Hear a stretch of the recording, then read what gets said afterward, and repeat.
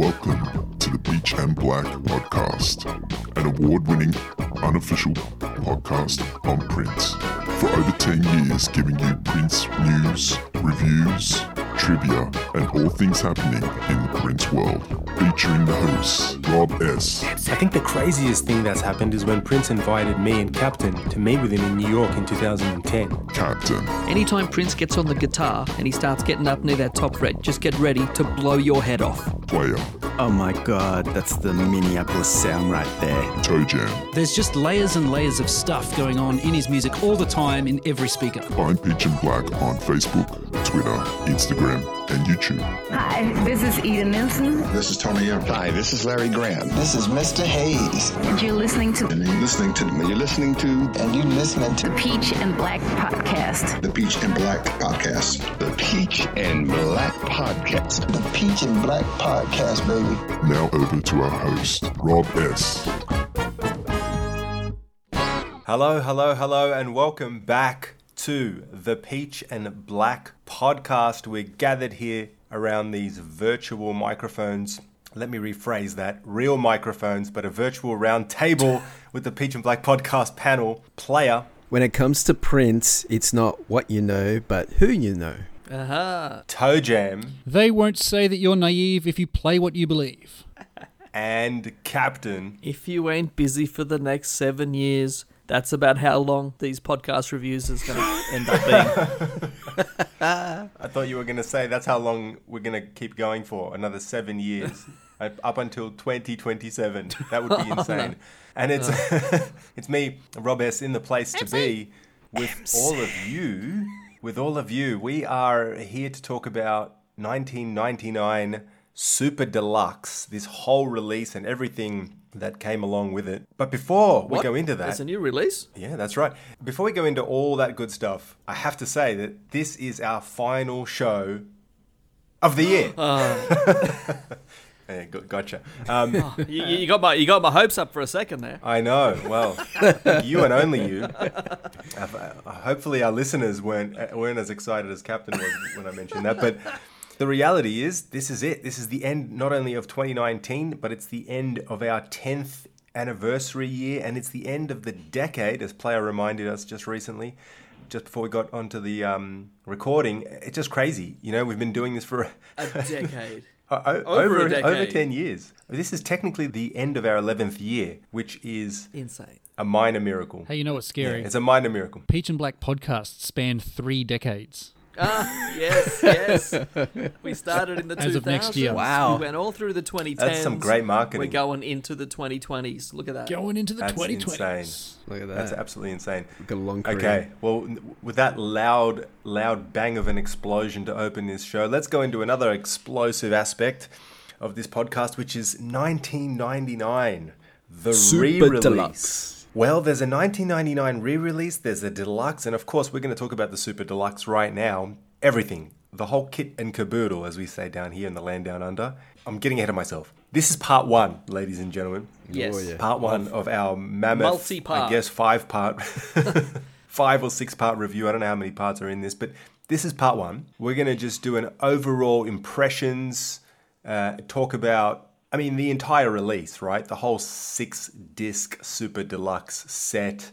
But there's a whole lot of extraneous stuff that's related to that we're also going to get into. Yeah, let's just kick it off, right? This came out very recently, but we have had a chance to digest it mainly because it's available on streaming services. I'm talking about the music now, of course. That's allowed us to listen to all the material, just like everyone else. Toe Jam has got a copy Indeed, of this. I do. Toe Jam's got disc. one of about probably 16 copies in the entire country. That's my guess. In Australia, yeah. I think there's a few more floating around. I think I was very lucky. I pre-ordered it a few days before it was released because I was starting to hear these rumors that, it might not be as available as you might think. So I thought, I better put the pre-order in. And I got it on day of release, no issues. Got a text the night before saying it's available. I'm like, sweet. No problems whatsoever. Lucky. Very lucky. Yeah, that's pretty remarkable. Now, of course, there are places that have had issues with the release. You were, as you said, fortunate. You can order it off the official Prince store with no problem, but it's been available the whole time from the Prince store. But we're talking, you guys are listening to this, but this is weeks after the initial release, right? So there was a bit of a hoopla on day one. We'll get into the whole stock We'll distribution later on. Yeah. But for anyone listening, you can order it on the official print store. So if you haven't got it yet, that's probably a good place to go. And obviously check other places online, Amazon, etc. We've got so much to talk about. Oh, let's just say we have like a rough plan of how we're going to go through this, but we're probably going to end up jumping all over the place anyway. So it's going to be interesting. Yeah. So let's talk about the content itself. This Super Deluxe Edition, which is the best, most complete edition you can get, whether it's CD or vinyl, that's up to you, but we're going to talk about the CD version. That's easier to get your hands on these days, it seems. So just to be completists and to make sure we got all of our facts straight, the 6-disc set that we're going to talk about today contains the 1999 remaster of the original album. It's got a second disc of promo mixes and B-sides that have also been remastered, lovingly referred to as the Frisbee disc on the Peach and Black podcast. We'll get to it. And then there are 2 full CDs of unreleased material / vault tracks. Yummy. There's CD3, which has tracks recorded from between November 81 to April 82. CD4, which has songs recorded from April 82 to January 1983, which is a couple of months, 2 or 3 months after the actual release of the album. And then you've got CD5, which is a previously unreleased audio concert performance live in Detroit, 30th of November 1982, so just after the album's come out. The second show, the late show. Second show of that night, right? Yes. Yeah, so that on its own is remarkable because it is the first full official concert that's come out in Prince's career. I think we spoke about this. Yeah, just insane. Absolutely insane. And then to top it all off, if audio wasn't enough for you, they've thrown in a DVD of a full performance. Live in Houston. Yeah, 1999 tour, 29th of December 82. And that's a DVD which, again, is completely previously unreleased. And that's exclusive. That is exclusive to the physical releases. It's not on any streaming services. It's nowhere except in the physical copy that you buy. Yeah, so you've got to get the Super Deluxe, either CD or vinyl version. And if you're money conscious, I strongly suggest the deluxe CD version. But wait, that's not all, folks, because it comes in I'll let Toe Jam explain exactly a little bit about the packaging and the box that it comes in the booklet. But it does come with a booklet with liner notes by Rolling Stone magazine's David Frick, Duff McKagan of Guns N' Roses, of course, and Minneapolis music scene commentator and radio personality Andrea Swenson, if I'm pronouncing that right. Detailed notes by our friend, Purple Dwayne. Dwayne Tudal, a well-known Prince scholar, so he's got some notes on the vault tracks. There's some previously unseen photography, some rare stills from Alan, I'm going to butcher this. Bolu. Anyone want to take it? Ooh, Bolu, there you go. Alan Bolu, that's how we say it on the show. And Prince's handwritten lyrics as well to a few of the tracks. I guess before I go into what you guys think overall, Toe Jam, just quickly on the packaging / booklet, since you've got it, or even the physical, tangible aspect of the set, what did you think of that? I think it's great. I think it looks awesome with the silver mirror kind of outbox, I guess you'd call it. Larry Graham mirror. Yeah, the booklet's really good. It's clear, really good photos in there, especially of the master tapes and the, with Prince's scribblings on the tape boxes saying what's on the tape and that kind of thing. Handwritten lyrics for maybe half the songs. That includes the album and the outtakes as well. Some great live photos that look really good. Great photos, like really crystal clear live photos. My CD fits nice and snug. There's no we often talk about when you buy these sets and the discs, you rip the box when you're trying to open it. None of that. It all fits nice and neatly. I think they've done a really excellent job on the packaging. I think it's the best packaged Prince product I think I've seen. It's really good. Wow. Okay. Yeah, definitely. When I think of other Prince box sets, like the One Night Alone set, that thing's all wobbly and things fly around everywhere. You think of the recent releases like the Forever and the Purple Rain Deluxe, and it all kind of flops around and it's hard to get the CDs in. Like, this is a really, really quality box set, I think. in terms of the packaging. And just quickly on that, on the packaging of the individual disc, they're sturdier cases, right? They're not super flimsy. The actual cases for each disc, because there's 6 of them. Yeah, they're the cardboard cases, but yeah, they're firm enough, and there's no trouble getting the disc in and out, which is good. Yeah. Okay. I did notice though, I don't know, I saw some photos because on the spine of mine, it's purple with red font, but I've seen some photos online where has white font. So I'm like, are there a few different versions out there? I was just looking at that today. There is some sort of mispressing, and there was like one of the stamps which says like Volt Tracks in red, Volt Track Part 1 or something. It was stamped in the wrong place. It was actually on the back or something instead of on the side. So there are some issues like that. Yeah. I remember before I opened it, I heard a story online about someone who had 2 copies of Disc 3 or something like that. Oh, and I was like, oh man, I hope this is not like a big mistake that's happened everywhere. But thankfully, mine was all good. So that's actually not that bad when you think about it. That's true. What you don't want is you don't want two copies of Disc 2. Well, then you can play Frisbee with both hands. So. Yeah, bring a friend and play Frisbee. And look, I know that we're going to talk about this super deluxe package that Toe Jam's just completed his assessment of the physical product of. But the reality is there are other packages available. You can just buy the remastered CD or vinyl. You can buy the deluxe edition, which gives you the remaster of the album plus the edits / B-sides / again, lovingly referred to as the Frisbee disc. Or you can get this, right? Those are the main configurations that are available. So CD and vinyl. Yeah, CD and vinyl in all issues. And I don't know how many people, in fact, I don't know anyone personally who's just bought the remaster on its own or the deluxe version. Any of the hardcore Prince fans are either listening to and enjoying the collection now or super deluxe collection, or they're waiting for it, right? That seems to be the trend. Yeah. I don't know that too many people are walking into a shop just buying for the remaster on its own. Yeah, I think it's kind of odd, isn't it? The fact that they've got 3 different CD versions. They've got the standard single disc, they got the double disc, and then they got the 5/6 disc. I don't know. I can't see too many Prince fans being all that interested in buying the 2 CD one. I think if you're a big enough Prince fan that you want that second disc that has like mono edits and stuff like that, then you'd want all of them. If you want that, you're going to want the whole thing. So I can't, you want all of it. Yeah, exactly, I can't see too many people buying that 2-disc one. But anyway, that's just me. And then on the other hand, you've got casual fans who are like, "Oh, look, 1999 remastered." Yeah, they know they're not going to go for the 2-disc either. So it is sort of a weird configuration to sell. The one in the middle seems pretty odd. But who knows? But the other thing is that the market seems to do this for artists in general. You'll have just an album remastered, then you'll have a little bit more. It's like the good, better, best. So I wouldn't be surprised if it was a marketing decision. Okay, let's get into this 1999 Super Deluxe review, Part 1. First impressions, let's go around the virtual round table. General thoughts, player. Well, 1999 is one of my favourite albums. I think we discussed this in our review. Just back-end story for the previous listeners that have just joined us and they're new. We have reviewed this album previously. It's a 2-part, track-by-track album review. Go listen to it. But this is the Super Deluxe Edition, which is 65 audio tracks. 35 of them are previously unreleased, and 24 are from the vault. It's fantastic. I've been critical of the estate releases previously, and I've said no. Mic drop.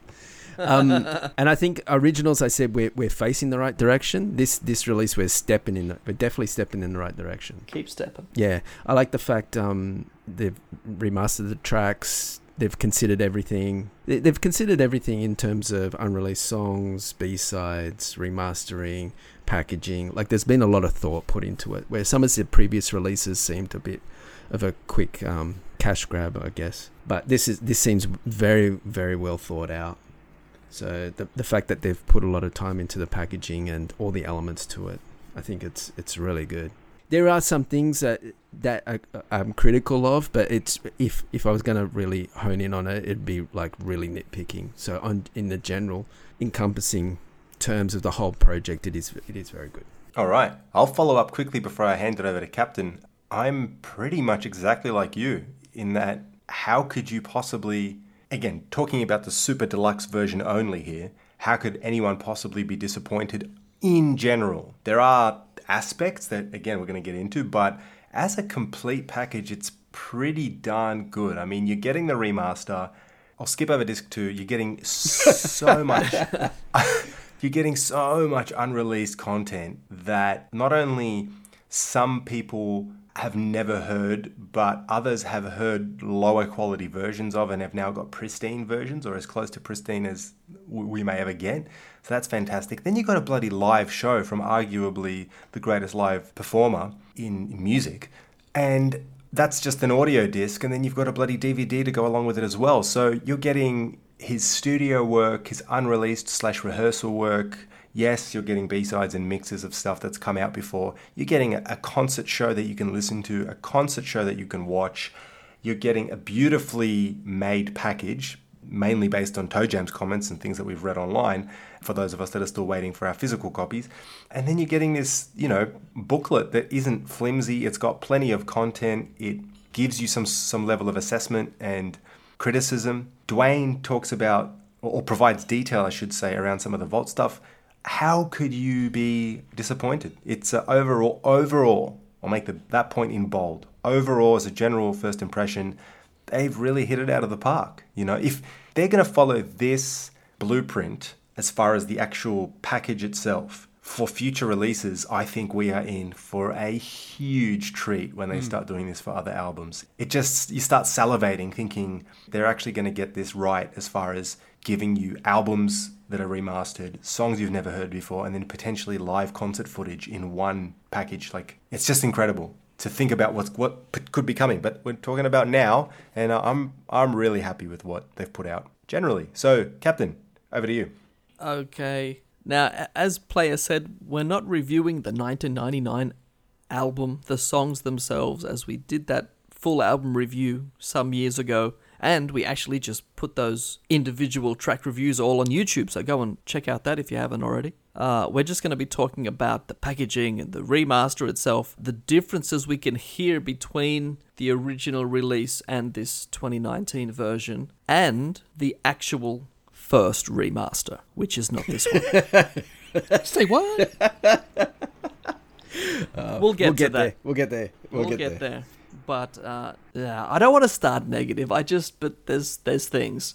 There's so many things. Overall, like everybody said, overall, I don't think there's many people doubting it. This so far is the best release from the estate. It's this is what we want. Purple Rain Deluxe was okay, but then they hadn't fully gone through the Vault tracks and sorted out what they had tapes for and what were actually on cassettes and stuff like that. And now we've got this, which is an actual super deluxe edition. We're ready for it now.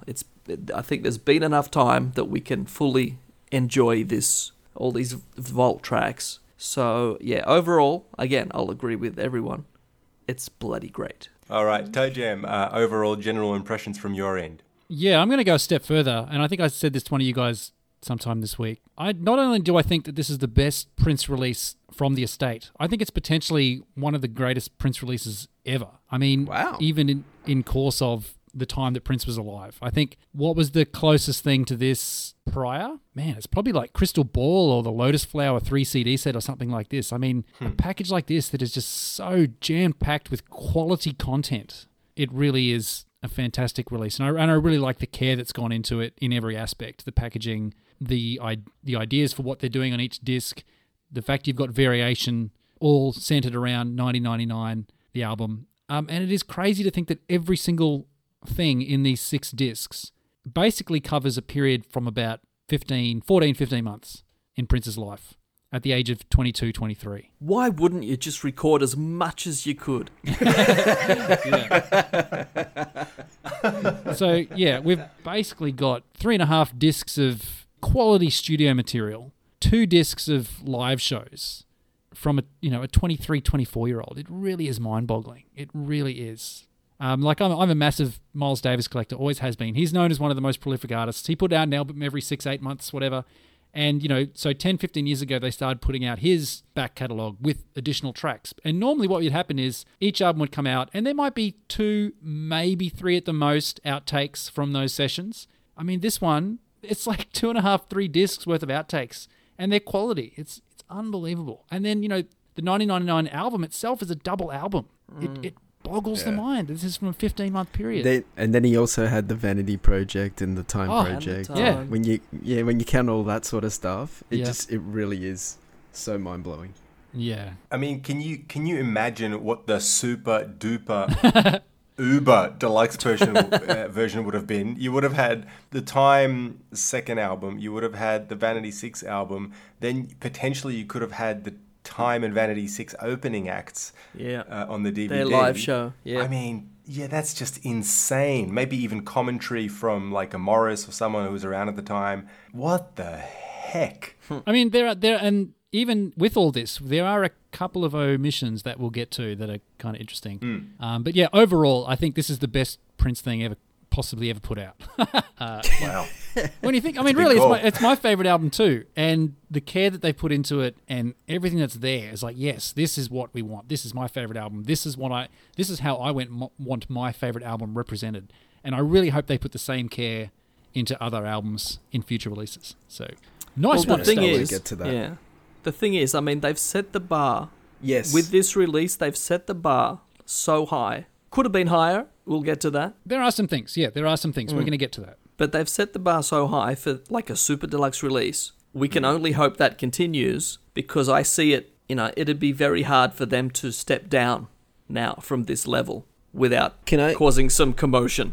Can I just say one thing specifically about the actual box that it's housed in? Please, for future releases, can you keep that up so that when your collection sits on the shelf, there's consistency? Do you know what I mean? Like, I would like that. Yeah. There's nothing worse than having it go chronologically and you've got like a slim digipack slipcase, then a massive box, and then it goes back to a digipack, and then you've got all these sort of different... If you could actually, Warner Brothers or whoever's in charge of that, if you can actually keep that consistent the way through and have these super deluxe releases in that same box format, that'd be like really awesome, because then you could have the whole collection lined up in a row, and it just that consistency, that's the sort of bar that you got to keep. When you're considering these future releases, you got to have that in your mind all the time. Not only what the content is, but how it's presented. Yeah. Like you go to any music shop, if you can find one that still exists, and they've got a section where all the box sets are. There's like 50 different sizes of box that a box set could be. And, yes, correct, when you're trying to put that on a shelf, that's fine if you want to like display it on the wall or something. But when you're putting it on the shelf with all the other CDs, it has to fit in there. And if they can maintain consistency with these releases, like the size of the box sets, that would be a very nice thing to do. Let's hope. That would look super cool on the shelf, wouldn't it? Like, imagine, as an example, all the 80s albums having a super deluxe edition and same size, same dimensions of the box, same width to it. Correct. And then you just look at your shelf. You look at your shelf and then you just go, look at all that work that one guy put in. Well, one guy and all the people around him. Was he from Minneapolis? Are you sitting down? Let's keep the show moving. We've spoken a little bit about packaging, artwork, liner notes. I'll throw it over to Tojem again just to give a little bit more insight into maybe some things that he hasn't mentioned, and then I'll throw to you guys as well. But before I do that, the one thing, and Tojem, I'm sure you're going to vouch for this, not having it in front of me, but that I very quickly identified when I looked at pictures of that box online, was the lyrics to the song 1999 and how awesome they look on that package. Because when you pick up the vinyl copy and you spin it around, this goes all the way back to the original vinyl, came out in 82. The lyrics to the song were printed on the back. But there's just something about looking at that on that super deluxe box. On the back, on the back, that is super cool, because the CD, it just doesn't have the same thing. But the box makes it look like such a more... I don't know. It just looks serious. It looks like this serious, serious. Whereas I was dreaming when I wrote that bit. So forgive me if it goes astray. It has that printed on the back. Yeah, it does kind of. There's something not quite right about it. But I woke up this morning and I could have sworn it was, and I was like, no, isn't it? There's something not quite right there. But when I woke up this morning, could have sworn it was. So it should have been. There shouldn't be an and there should have been coulda, not could have. Just how's that for a little tinking gripe? There we go. Oh, jeez. That's it. Now we're getting granular. This is the worst release. This is just absolute... It's disgusting. We demand perfection. Actually, I was looking at that the other day, and every time I hear that first couple of verses, I think he's saying, trying to run from my destruction. That's what I've always heard, trying to run from my destruction, but it's trying to run from the destruction. I had to listen to it. I'm like, actually, I think it is the. My favourite song of all time. I've been singing the wrong word the whole time. Yeah.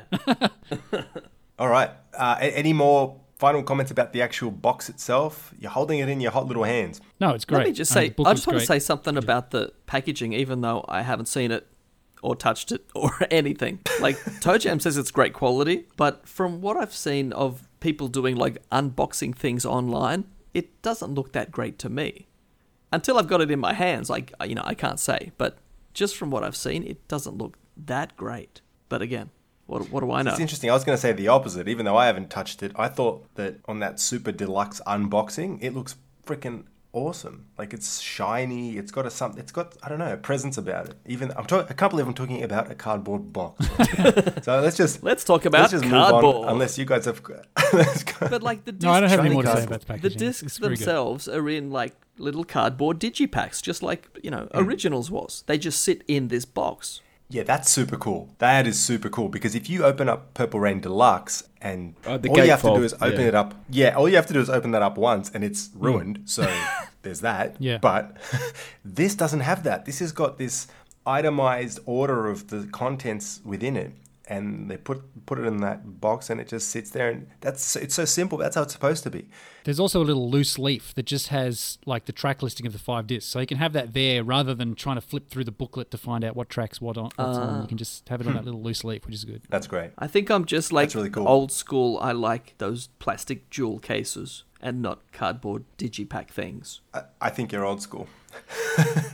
They just protect the stuff so much better. And I know it's obviously cheaper to make a cardboard digipack, and that's why everyone's doing it now. But, you know, I just see that as the cheap way out. But over time, it wears every time you handle it. It just, they can get bent it's all or protected. dented. Or, yeah, exactly. Yeah.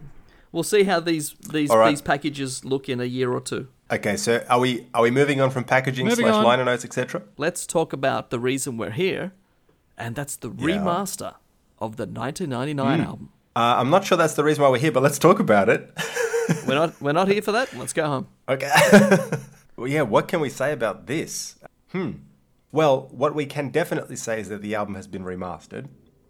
What's the Not sticker? the first time. What's that sticker on the front say? That's one thing we can say. Well, it says the very first time. I might have a dispute with that claim. Well, I was about to lead us into that, but why don't you open up the phone lines, Captain? This is the remaster of this album. I mean, you compare this massive, epic release to, say, Piano and a Microphone. I keep coming back to that for some reason. The Piano and Microphone, 1983, that came from a dirty old cassette tape that Prince rolled over in his motorbike 35 years ago. Compared to that, this is what we want. Sure, we're going to whinge about the cost and this and that and tracks that are here and not here, but we'll deal with that. But the remaster itself, I've got 3 main points. One is the sticker on the front, which is falsely advertising that this is remastered for the very first time. I mean, come on, seriously. How? You're saying it's remastered for the very second time. That's what you're saying. That's what I'm saying. I mean, how incompetent can you be? Like, the same guy who remastered this in 2019 is the same damn guy who remastered this very same album back in 2011. And no one thought to bring that up? That's pretty hard to believe. I mean, they approached Bernie to remaster 1999 in 2019. And Bernie never thought to say, I just did this, like this very same album 8 years ago. Did Bernie forget? Did Warner Brothers forget? That's very interesting if they did, because the 2011 remaster was released on Rhino Records, which is part of Warner Music. It's the same damn company. It's very odd. Seriously. Very odd. What's Toe Jam got to say? So, well, my question is this... Because I have not heard the 2011 remaster. It was only released on vinyl as far as I'm aware. Correct. I have that vinyl. One of the few vinyls I have is the 2011 remaster. Yeah. But I've never opened it, never played it. And I want to know, is the remaster on this Super Deluxe the same remaster as the 2011 one? No. Well, I've got the 2011 vinyl, and I have heard it. And I've compared it to every other version of this album that I have, which is the original CD and the HD tracks from 192 version from 2013 and this one that's just come out. And I would say that the most squashed, compressed version of the album is this remaster version. Correct. That is streaming on Tidal/Spotify. But I can't... 2019, yes. Yeah. But I can't categorically say that it's not the same remaster. But what I would say is I'm 98.5% sure that it's not the same remaster. Yeah. Is it possible that it's the same remaster that's just been boosted? Possibly. Well, you know what's possible. most I can't possible? say for sure. What would if they claimed that they used the same remaster that Bernie did in 2011, it's possible that it was just when they took that remaster and they put it onto a CD, when they mastered it for CD, they screwed it, basically. Hang on, did it get onto a CD in 2011? No. That's what I'm... Yeah, no, sorry. I thought that's what you said. Vinyl only. Yeah, because it was Dirty Mind, Controversy in 1999. They remastered those 3 albums and issued them. If what Toe Jam is proposing, that the 2011 remaster has just been, give it a big volume boost and chuck it out now in 2019, then technically that sticker on the front saying remaster for the very first time would not be a lie. Because... Well, it's very misleading either way. Yes. Misleading hype sticker. Okay, second thing is the remaster itself. While it's nowhere near as brick-walled as the Purple Rain Deluxe remaster disaster, I think it has been taken too far. Yeah, there is obvious clipping on several tracks, some of it barely audible to my 40-plus-year-old ears, but it's definitely visible to my eyes when you look at the clipping of the raw files. The 2011 remaster is vastly superior in that aspect. There is no clipping whatsoever. It doesn't even touch, doesn't get anywhere near it. Ever. Not at all. Throughout the entire album. So, yeah, in that way, it's way better. I mean, this 2019 remaster is louder, as you'd expect, in 2019. But it was just taken a bit too far. That it could have been pulled back just a bit more and avoided most of the clipping, and this could have rivaled the 2011 remaster. But for some reason, they're still competing in the loudness wars, which I'm pretty sure ended years ago, but they're still going on with it just for fun. What else? The third thing. But it's no crystal ball. It's no crystal ball. Oh, that to me is the pinnacle of brick-walled Prince albums. Yeah, it's nowhere near that. It's nowhere near that bad. It's nowhere near that in some respects, but there are songs on Crystal Ball that are as pushed to their very limits as on this set. It's in the red. For sure.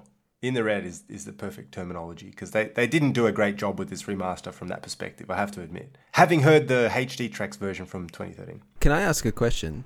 If Bernie did the 2011 one and the 2019 one, is his hearing going? Is he pushing the volume up? Because what I'm saying is if he's remastering both, you'd expect the result to be kind of the same, right? Mm. Well, this is another question. I mean, Bernie Grundman is now 75. I mean, no one's ears are great at 75, especially compared to when you were 65 or 55 or 45. So 8 years earlier, whatever hearing loss he had over those 8 years, that's definitely a factor. Yeah, but I don't think that's the main factor, because it's not necessarily... Remastering an album should not be mainly about hearing and what you can and can't hear, so to speak. I know that might sound weird, but let me explain.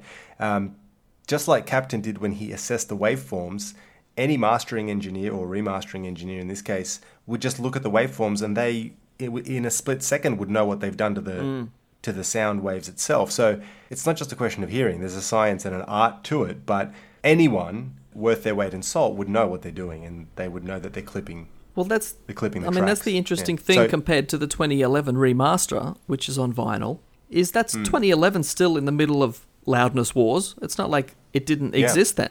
But this is nowhere... The 2011 is perfect. It's nowhere near it. It is, yeah. So why now he felt the need to smash this up as far as he did, I don't know. Maybe that's what Warner Brothers said, this is what we need. It's got to be up here. It's got to blast people on their crappy little earphones on their mobile phone. That's how people listen to it. I'm sure there's some sort of standard. I'm sure there's some sort of Warner Brothers standard nowadays where it's like, this is what we want within this range. Yeah. Well, it's even worse than that. It's not just a Warner Brothers standard. It's any remaining major commercial studio, but it's more so the even radio, internet radio play, Spotify, streaming services. They've all got a certain equalizer, and you can't master your record well can't have plenty of dynamic range and headroom to hear the highest highs and the highest lows, because it's going to sound like shit when you press Spotify or Tidal or your preferred streaming service. So everything has to be boosted to compete with everyone else, which is basically the definition of the loudness wars. So Prince's catalog here it hasn't been singled out. Virtually every remaster this of is the everything. I want to say the last 20 years. I mean, there's some shitty David Bowie remasters from the late 90s that are terrible. You can choose any major commercial artist and they will have their work compressed when it came out. That's why the best versions are generally the original ones, if you really want to be nitpicking. Yeah, I mean, the fact that this album was so damn well recorded in the first place. Yeah, that's right. I mean, you can just pull out your original CD or vinyl and it sounds bloody great. Good. Yeah. And all you have to do if you want to be hit with more slam or more bass within reason is just turn your freaking headphones or your speakers up. That's all you actually have to do. You just have to turn it up. Turn it up, baby. And if you want to get really tricky, you can use your EQ. Oh, there you go. So my third thing. Okay. Third of 3. Does it sound better? Honestly, not really much at all. Not to my ears. It's obviously much louder, but again, comparing to the 2011 remaster, like I actually equalized the volume on both of them, so I could listen to both of them at the same volume, so that wasn't an issue. And there's a tiny difference that I could hear. Now, I could be made to look like an idiot because someone's going to come out and go, oh, actually, they're exactly the same remaster, but there does seem to be a slight difference, maybe some improvement in some instruments being slightly more audible, but overall, I couldn't pick the difference really if you played it back to back and gave me a blind test. Yeah. Which makes me suspect. It makes me suspect that this is actually the 2011 remaster that's just been boosted. Because I can't imagine. I can imagine if you're going to Bernie and saying we need you to remaster this, and he says I did this 8 years ago. He's probably got it somewhere on file, and he's like, there you go, just boosted it to the new levels we want, done. And I'll still take the paycheck, thank you very much. Bang. So I want to say something here about, I haven't compared it to the 2011 remaster, but I did do a similar thing to what Captain did, where I lined them up at the same volume, comparing the original CD release, which I think came out in like the 80s sometime. And I did notice some differences. I'm not saying it's necessarily better or worse, but I did notice that the speed of this remaster compared to the 80s CD is the tiniest bit faster. And I'm not sure which is correct. I'm not sure whether the 80s one is a bit slow or this one's a bit fast or somewhere in the middle. But you can notice it when you put the tracks underneath each other in a editing program. You can see that by the end of the song, there's like a very slight, like the beats are a bit ill-aligned. So there's this very, very, very slight speed difference, which is interesting. So you're comparing original CD to 2019 CD? That's right, yep. Interesting. I did also notice, I couldn't tell that much difference in terms of what sounded better, but I did notice there were some panning differences. In the track automatic, the hi-hat seemed a bit, the panning was different. You could notice it in one that it was a bit more spread out, the panning, whereas in the other it was quite a bit less spread out. And I don't know whether that's because when they've done this remaster, they've actually pulled the songs from the desk and they've actually repanned and reverbed and all this kind of stuff. I tend to suspect not. But I did find that was interesting that the width of the panning was different compared to the two. But I couldn't listen to one and say that one was definitively better or worse. But the it is something I stereo noticed. field. Yeah. Well, here's something for you, Toe Jim. If you're comparing the original 1982 CD to the 2019 CD, there's a website out there called DR Loudness War. If you Google that, you'll get the website that I'm referring to, I'm sure. And it's like a database of the dynamic range of different albums over the years. And they have a scoring system. If you compare the dynamic range ratings / scores for the original release versus the 2019 version, you're better off not looking at it. Because the original CD has a minimum dynamic range of 11. It's got an average dynamic range of 14 and the maximum dynamic range of 16. I said minimum dynamic range of 11, right? The 2019 remaster has a minimum, that's right, I said minimum dynamic range of 7, an average dynamic range of 8, and a maximum dynamic range on certain songs of 11. So it is a humongous difference from the perspective of dynamic range. And all that means is that the waveforms have been squashed in the clipping phenomena that Captain talked about earlier. So for anyone that truly wants to listen to this record in its full dynamic, uncompressed glory, you want to put in the 1982 CD, and it's going to sound really tinny and really quiet. So guess what? You know what you do? Turn it up. Take your volume dial and you freaking blast it. Or you put on your vinyl, your original or even the 2011 vinyl version, which technically has a bit of dynamic compression, but the bottom end, because of that, the bottom end feels a bit more powerful and warm. So yeah, this is clearly not the essential version as far as the original album from a sound quality perspective, but those are just numbers. So you know, if you like it, if you like it, you like it. Yeah, it's compared to the latest Kanye album. If you like the latest Kanye album and you like how that sounds, how it's squashed, if you and like has the little room latest to Kanye breathe. album, what are you even doing? No, but if you jam to, I don't know, My Beautiful Dark Twisted Fantasy, that's got a shoddy dynamic range, just like this does. It's not particularly flash, but a lot of people love that record and they think it sounds great. So it will make 1999 sound louder and more thumping and more like a club banger in 2019. Well, as Nick Bolas says, if it's good for your ears, then everything else is bullshit. Well, that's right. There you go. That's a fair point. And we also got to remember that Prince himself, like when we interviewed Fluff, when we interviewed Fluff, he said Prince didn't care about what the numbers were saying. He went by his ears, and even times Fluff was like, "It's peaking," and Prince wouldn't care. So just listen to Little Red Corvette. It's all subjective. Yeah, 100%. But the interesting thing when you compare the original, either CD or vinyl, from the 80s to the 2011 remaster, the volume is practically the same, which to me is amazing. And how Bernie avoided blasting that to compete in the loudness wars, somehow they let him not do that for that vinyl release, which amazes me. Oh, the vinyl release. Yes. Not the 2019. No, 2011. Which blows my mind. Like, I think it's slightly louder, but, you know, it's like not even 5-10% louder. It's not like this one, which is like insane. You're comparing the two vinyl releases only, though. The original to the 2011, yeah. But yeah, I mean, it's just sad that this release is, you know, this is the definitive release of this album. Toe Jam says it's the best thing ever, and in some ways it is. But the fact that, especially these tracks which have been remastered, the fact that they've been remastered for people to listen to on their shitty little earbuds, why does everyone else have to suffer? They can just turn it up. Why do actual people who appreciate the audio quality that is supposed to be on an album like this, why does everyone else have to listen to this garbage mix? Not that I'm saying it's a garbage mix, but it's for effect, you understand.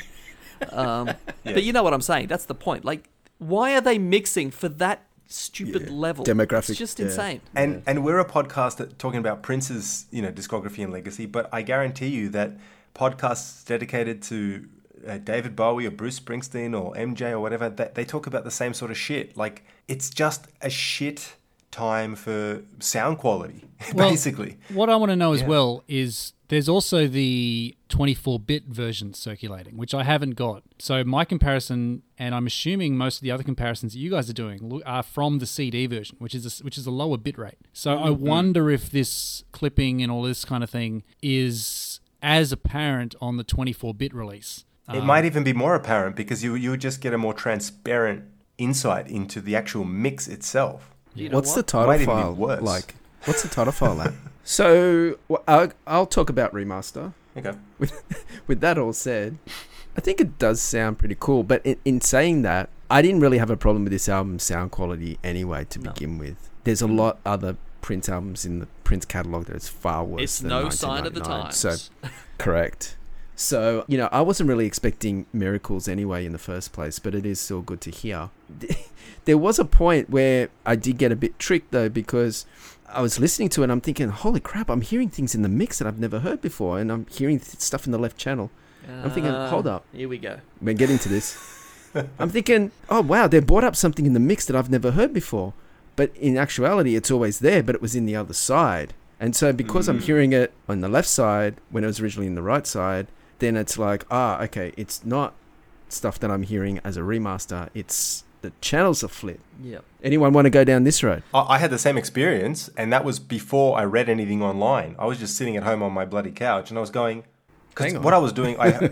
Yeah, you were Yeah, going, what hang was on. going on? What's this? Exactly, because what I did was I played the 82...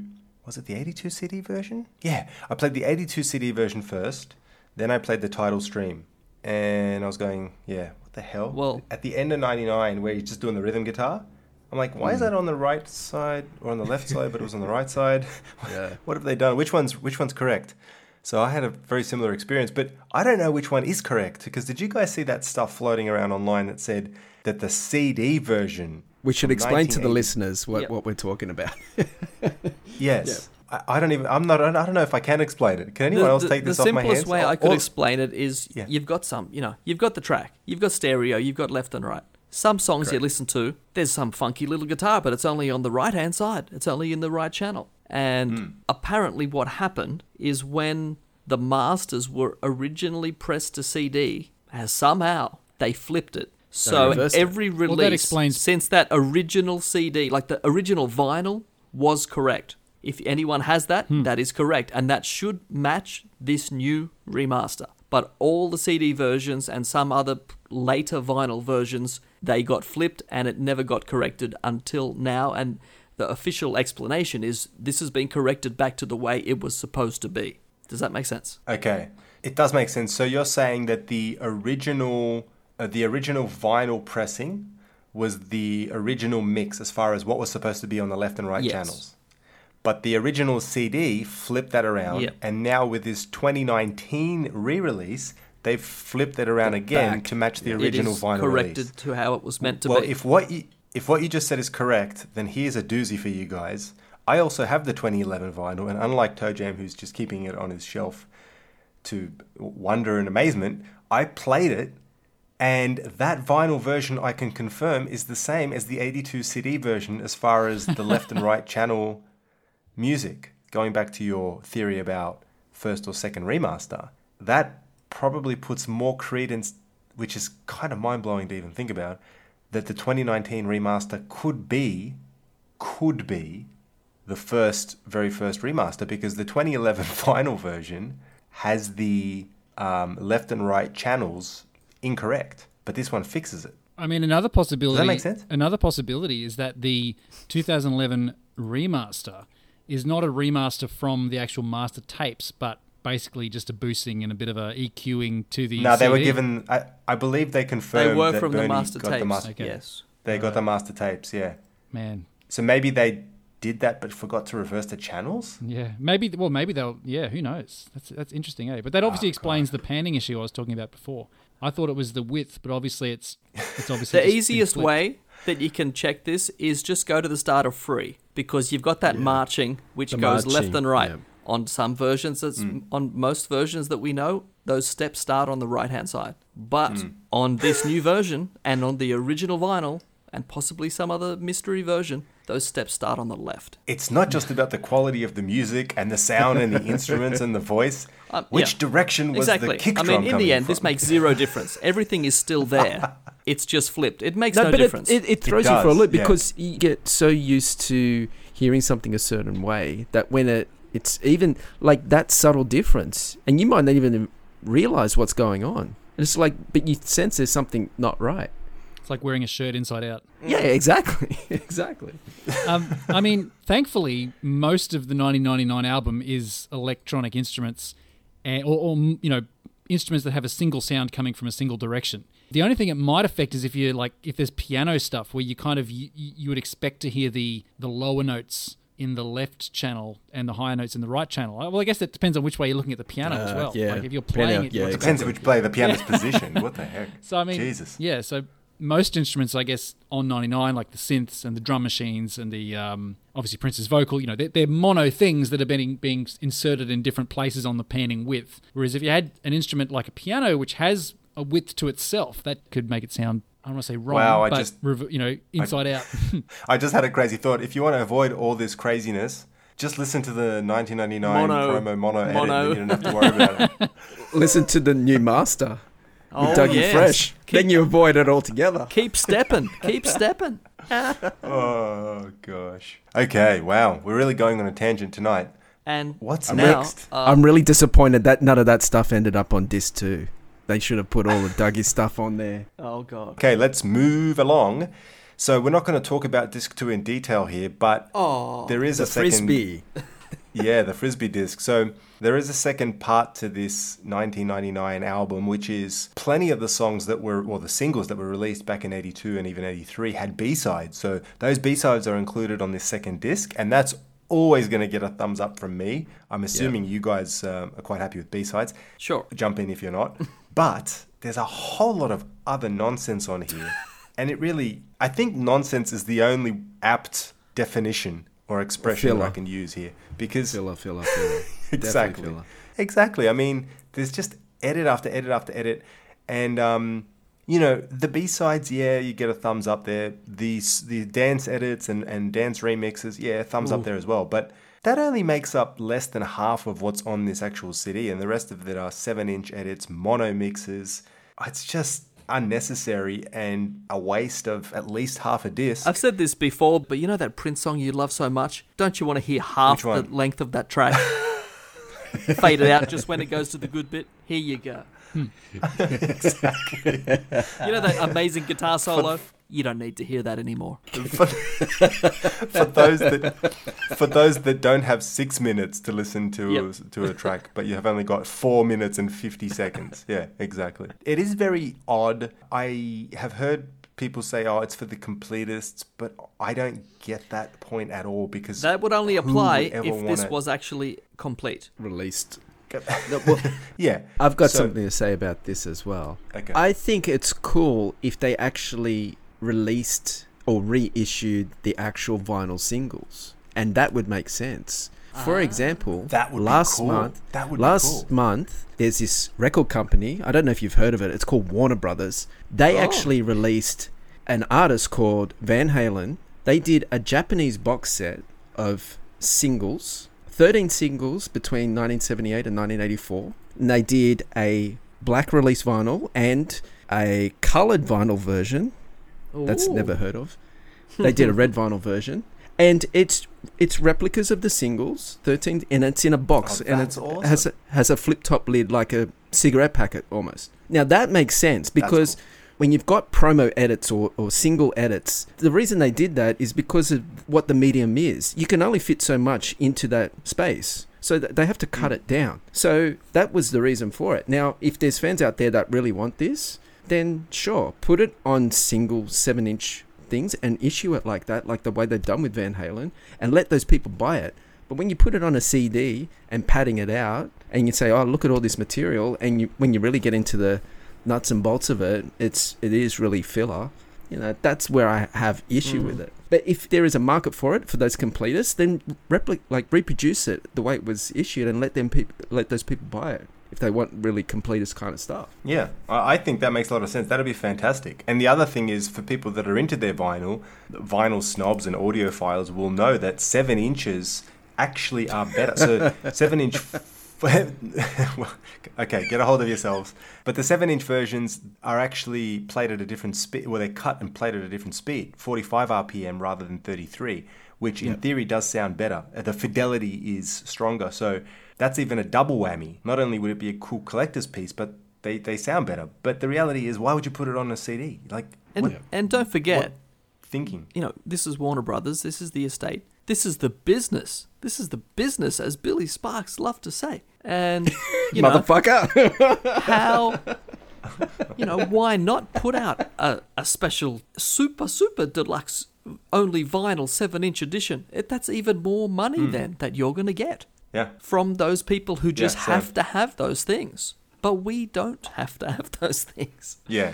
You know, I would actually be happier if Disc 2 only had the B-sides and the special dance remix of Little Red Corvette, that sort of stuff. You know, 8, 9, 10 tracks. That'd be perfect.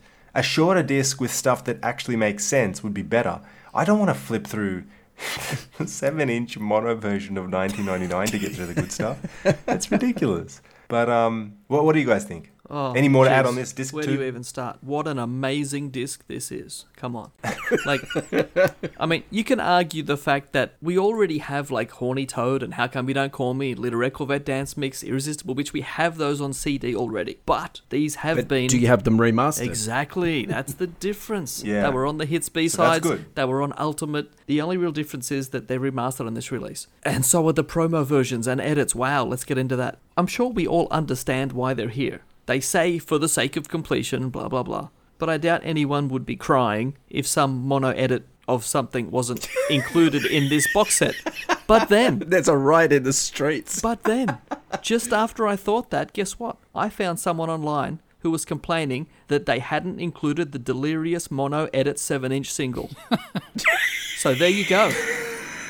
There's the one that's not included on this I release. can solve so that problem. yeah, I mean, one click of a button. Exactly. I mean, if you want to make a mono edit, it's very easy to do on Audacity. A free but it's audio not program. authentic. It's not authentic. It's not the same. Yeah. I mean, people argue it's that not completist. It's incomplete. Exactly. Incomplete set. Give me a refund, even though I haven't bought it. Give me a refund right now. But yeah, I mean, the I only thought that was argument hilarious. is because they're monos, maybe they're mixed slightly differently. But I don't know. Are they? but Really? unlikely. You're splitting hairs, really. Yeah. Yeah. I just want to say, like, the Little Red Corvette Special Dance Remix, it doesn't top the original, but it is really cool. It's got such a cool outro where it goes to the relative minor and it gets funky. I've got something to say about that. Yeah. You said you had something to say about Little Red Corvette. Well, before we get to that, Bombshells. Bombshells. I'm going in order of the tracks. I've got track 3, which is the free promo-only edit. I actually do like this since it cuts off that whole marching intro with those sound effects, which I never particularly liked. So that adds nothing to the song for me. So that is one positive on this disc is I've just got the song free without the sound effects. So that's good. You That's can a do good a thing. re-edit. Can I just stop you there? I don't like that marching either, but I think it provides a break from that relentless dance music all the way through the album. Into like a ballad. Need someone to break it, yeah. Yeah, and I think it's necessary, but I don't like that marching either. But I realise why it's there. Okay, so then we got track 5, which is Little Red Corvette's 7-inch edit. Now, here we go. I'm not sure if this is on every version. It possibly is. But there's a pretty obvious glitch at pretty much 60 seconds where Prince sings Gunna. It's amazing that this got past quality control. Who remembers the Erotic City intro on some other release and it had a big glitch right in the middle of it? This is the same thing. I wonder if they're going to replace everyone's, box sets because of this. I doubt it. No one's going to be listening to it to even work out what you just found, probably. Imagine paying over $100 on this box set and then having a glitch like that. I would lose it. It's so sad. Except that you never pull this disc out. But yes, I get your point. That's unacceptable, really. That's because you can guarantee the original vinyl 7-inch didn't have that glitch. I'd be really surprised if it did. We probably would have heard about it by now. But there's that. That's all I've got to say about that. It's just not good. Okay, so then we go to track 8, which, let's look at the name of this track. Little Red Corvette. Yep. Dance Remix Promo Only Edit. Okay, I'll just be the first one to say this is not an edit of the special dance mix, due to the simple fact that the dance mix doesn't have the distortion that's on the single and the album version, but this supposed edit of the dance mix suffers from distortion, which is on the album version. So this is not what it claims to be. I mean, all this track is the album version with a later fade in and an earlier fade out. Now, it's most likely they simply found the original 7-inch promo and converted it to digital, didn't even bother to check that all the information was correct. That doesn't look good on anyone involved, really. But, I mean, if they're going around bothering to correct something like the incorrect channels swapped on the version from 35 years ago on the remaster, but not even bothered to check the tracks are even correctly named, that's a bit strange to me. Just because it was incorrectly named way back when, that means it's still incorrect. If it was wrong then, it's still wrong. And if you're going through all this material, trying to fully represent everything correctly and make it the best thing, this wasn't a hard thing to fix. Well, so what you're saying is this should really just be called Little Red Corvette Edit, Promo Edit. Is that what you're saying? Yes, it's nothing to do with the dance mix at all.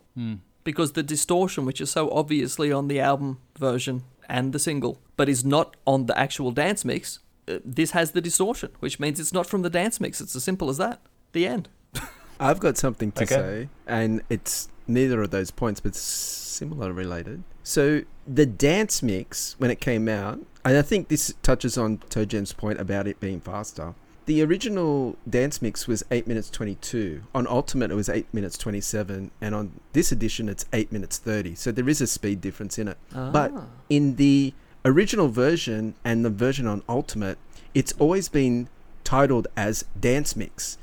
On this release, it's been labelled as Special Dance Mix. Now, to my knowledge, the only thing that's been labelled as Special Dance Mix is Let's Go Crazy. Yes. Pop Life was Fresh Dance Mix. Yes. Let's Go Crazy was Special Dance Mix. Now, all of a sudden, this has been called Special Dance Mix. And to my knowledge, anything previous to this 2019 version has only been called Dance Mix. I mean, correct me if I'm wrong, but I've never seen it being called Special Dance Mix. Only Let's Go Crazy. I mean, I'm picky. I'm getting picky, but it just seems like a word they've sort of inserted in there for no reason. And if they're wanting to be completist for completist sake, I'm just struggling to figure out who made the call and called it something that it never was. And the other thing is, what is on the actual tapes? Because there's also a chance that they're just going with whatever's... What if they found it and on the tape itself, it says Little Red Corvette Special Dance Mix, but then on the 2006 Ultimate release, it just said Little Red Corvette Dance Mix. Maybe someone stuffed up back in 2006. Like, this sort of stuff is really difficult to try and pinpoint. Well, according to Prince Vault, it's Little Red Corvette Dance Remix. So there's another thing there. Is it mix or is it remix? Again, nitpicky thing, but, get it right. So the only thing that I've ever seen is Let's Go Crazy being called that. Special Dance Here, Mix. it's just Special Dance Mix. And I'm just like, okay, where does that come from? Why? I mean, we're just nitpicking over one word, but... Well, it is special. But get it right. There's no doubt. Just get it right. But it is the same song. Yeah, well, that's right. It's the same song. As far as we know. Dance Mix, Special Dance Mix, yeah. But again, it's just attention to detail. It's like little glitches on songs, incorrectly named tracks. Come on. It's not that hard to get things right. Well, considering that they've spent a long time working on this. Yes. Yeah. But the issue is this might be the correctly named track, right? Or not, with Little Red Corvette. And like I said before, it's just this attention to detail. Whether it's Dance Mix or it's Dance Remix or it's Special Dance Mix, which is Let's Go Crazy. We all know. But yeah, it's just these little things. It's just little nitpicky things, which, again, if I'm going to spend... Especially, if you buy the vinyl, you're paying, $400-something. At least have the, the titles correct. Come on. But anyway, let's finish up Disc 2. So, I just want to say, I'll always want the full, longest version of any track. No edits, no fades. Except for the start of Free. You can take that. But apart from the few B-sides, which are now remastered, I don't think I'll be listening to any of this disc again.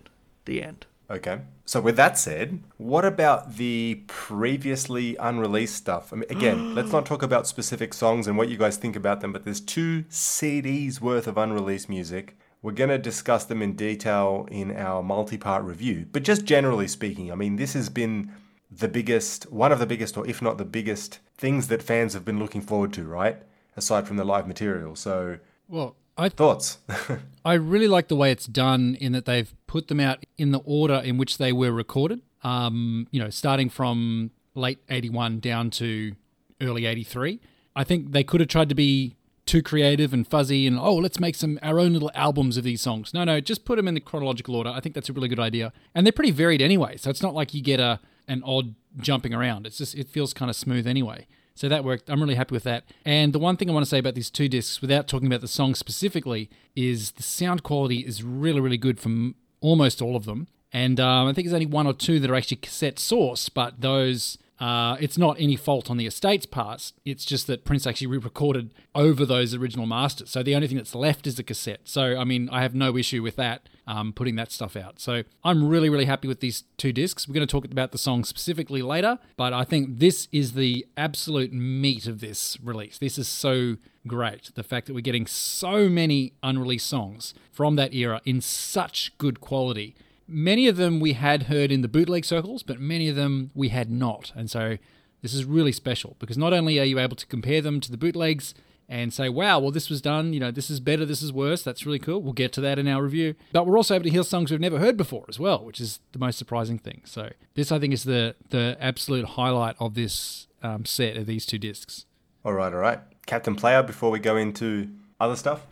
Well, I have to agree with Toe Jam. You can't complain about this sort of stuff. I mean, this is the stuff we've been asking for, and we're getting it. So, in saying that, I think there are, I'm splitting hairs here, but I mean, there is things that were destined for the 1999 project, and there's other things that he just recorded, and they've just sort of bundled it all on here. That's fine. Like I said, I'm splitting hairs, but in general, it is fantastic that they've included everything, the quality of it, the amount of vault material. It's fantastic.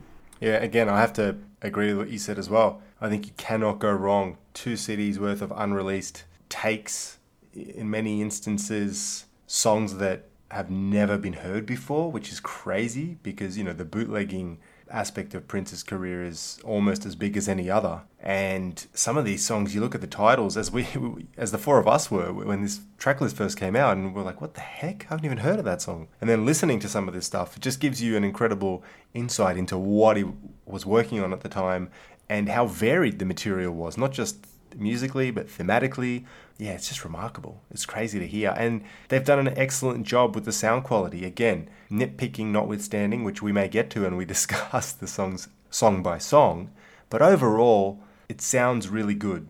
It does sound really crystal clear, pristine, and especially the studio takes. It's just, I don't know, it's just really heartwarming to hear those ones because you feel like you're in the studio session. I remember when we did the Purple Rain deluxe review, and I remember specifically talking about my concern about the state of the vault, because the quality on that disc of unreleased material was better than most of the bootlegs that were circulating, but it wasn't striking. And I remember I did say something like I was concerned about the state of the actual tapes. Having heard these 2 discs, that fear has completely gone, because obviously these are in pristine condition by the sound of most of this stuff, which is I'm very happy about.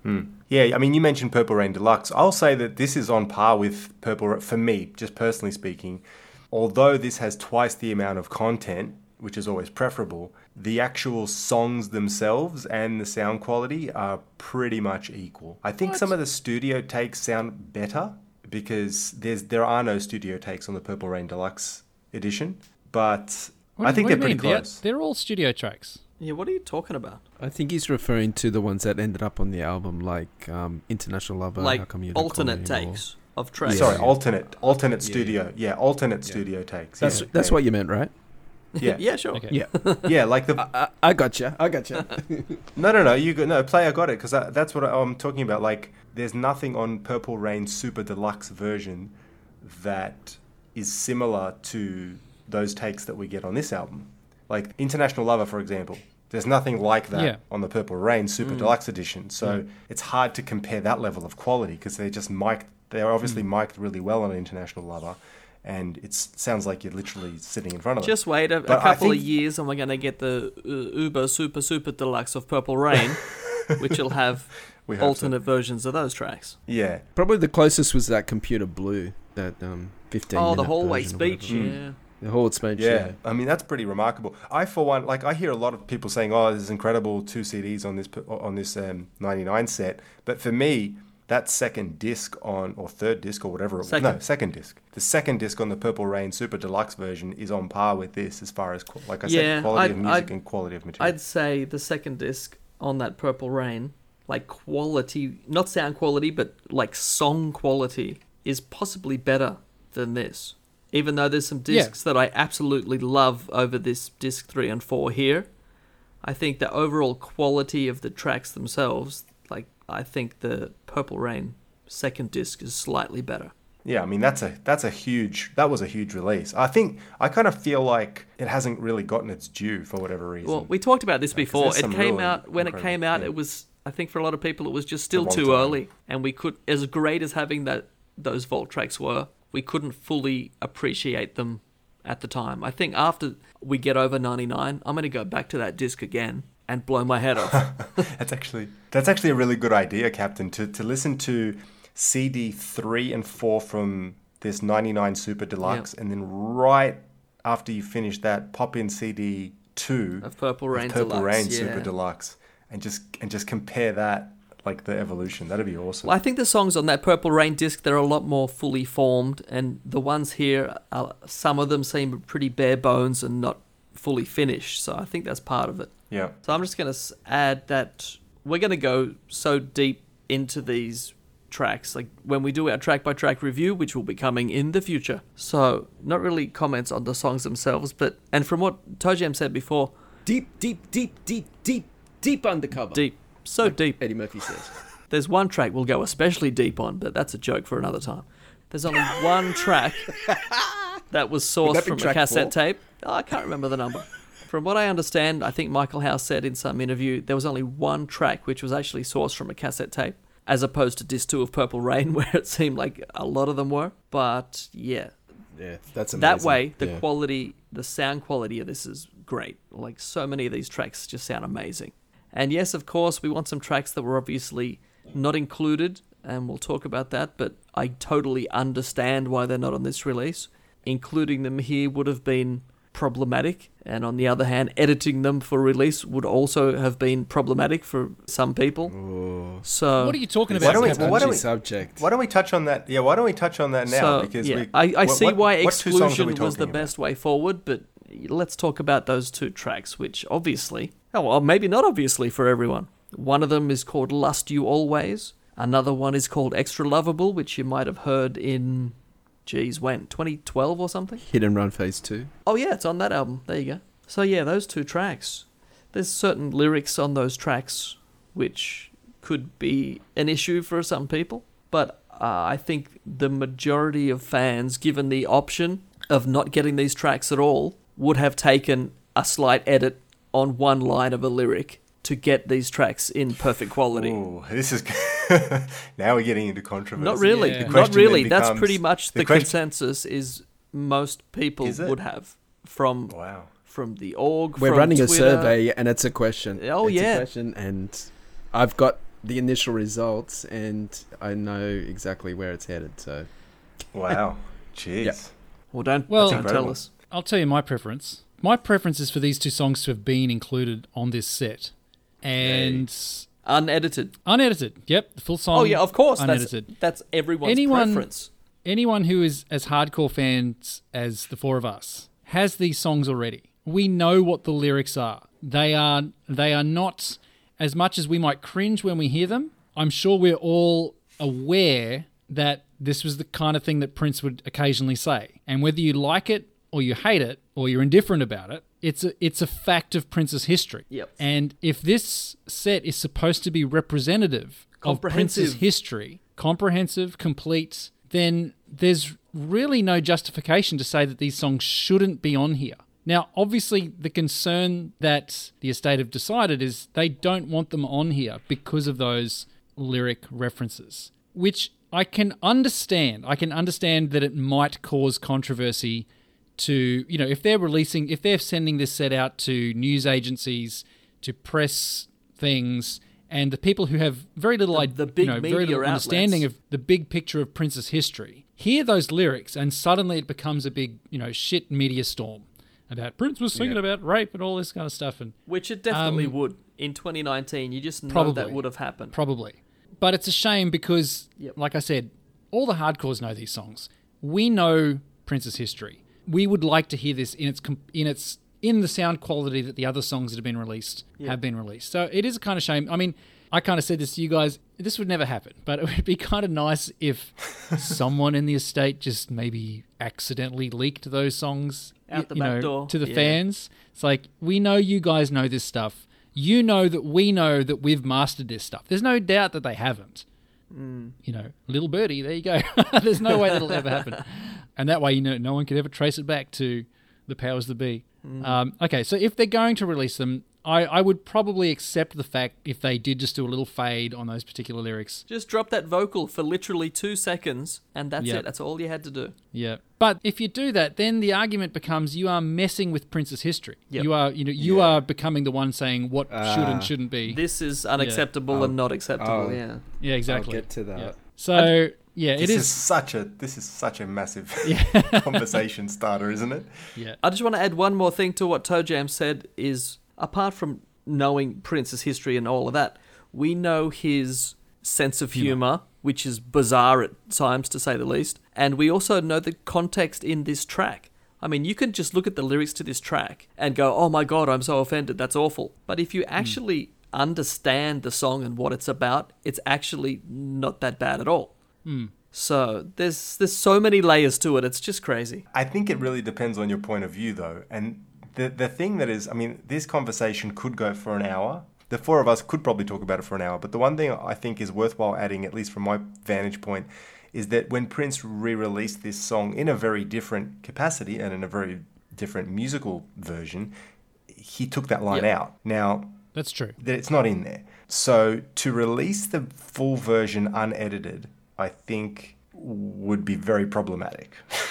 And it's more an unfortunate sign of the times, I think, pardon the pun, than anything else. It's just these days you cannot mess with that. And I think the very real risk, whether this is the reason why they did it or not, I think the reality is if they would have put it out with that line in there, it could have messed with his name and his legacy and future releases. That's the big thing. For me, that's the bigger issue. It's like you don't want, them to release, I don't know, Around the World in a Day next year, deluxe version, and it have 50% less sales because he got cancelled. That's what it is. Correct. Prince would have been cancelled. And General Joe Blow from the public said, I used to be a Prince fan until I heard that extra heard lovable song. That song, and now I won't stand for him. And so it's just, you can't win these days. Everyone's so bloody sensitive over everything. I totally get that the estate are in it. They're in a lose-lose situation here. If they don't put it out, fans like us are going to say, you should put it out. And in the grand scheme of things, we probably matter less, unfortunately. Okay, well, here's a spanner in the works for you. Let's say the original 1999 album had this track on it, and you get to 2019, they're remastering it. Does somebody take the creative liberty and go, well, this particular song is quite controversial, we're going to just take this off? Now, what kind of response would that... Nah. Well, exactly. I mean... See, this is all these dilemmas. Like, we're only talking about Extra Lovable here, but Lust You Always... Yeah, like, it's literally only because it has the word rape in the lyrics. But on the 1999 album, I find other, not lyrics particularly, but suggestive things almost as offensive as some people would hear the word rape. But all that got to stay intact. So it's a very interesting... the context of it all is very strange. But I think that upholds his legacy by not tampering with 1999. Don't you guys all think that it would have been criminal to touch any aspect of it? Yeah, you can't. You can't do it. It's almost like if they're going to do a special edition of Love Sexy and they go, well, we're going to change the front cover. We're going to just put a totally different front cover because, of... some sort of, sensitivity version to nudity or whatever. Because reasons. Yeah. Technically, he's not even nude, so... Well, yeah, I mean, but that's an example. No, I'm joking.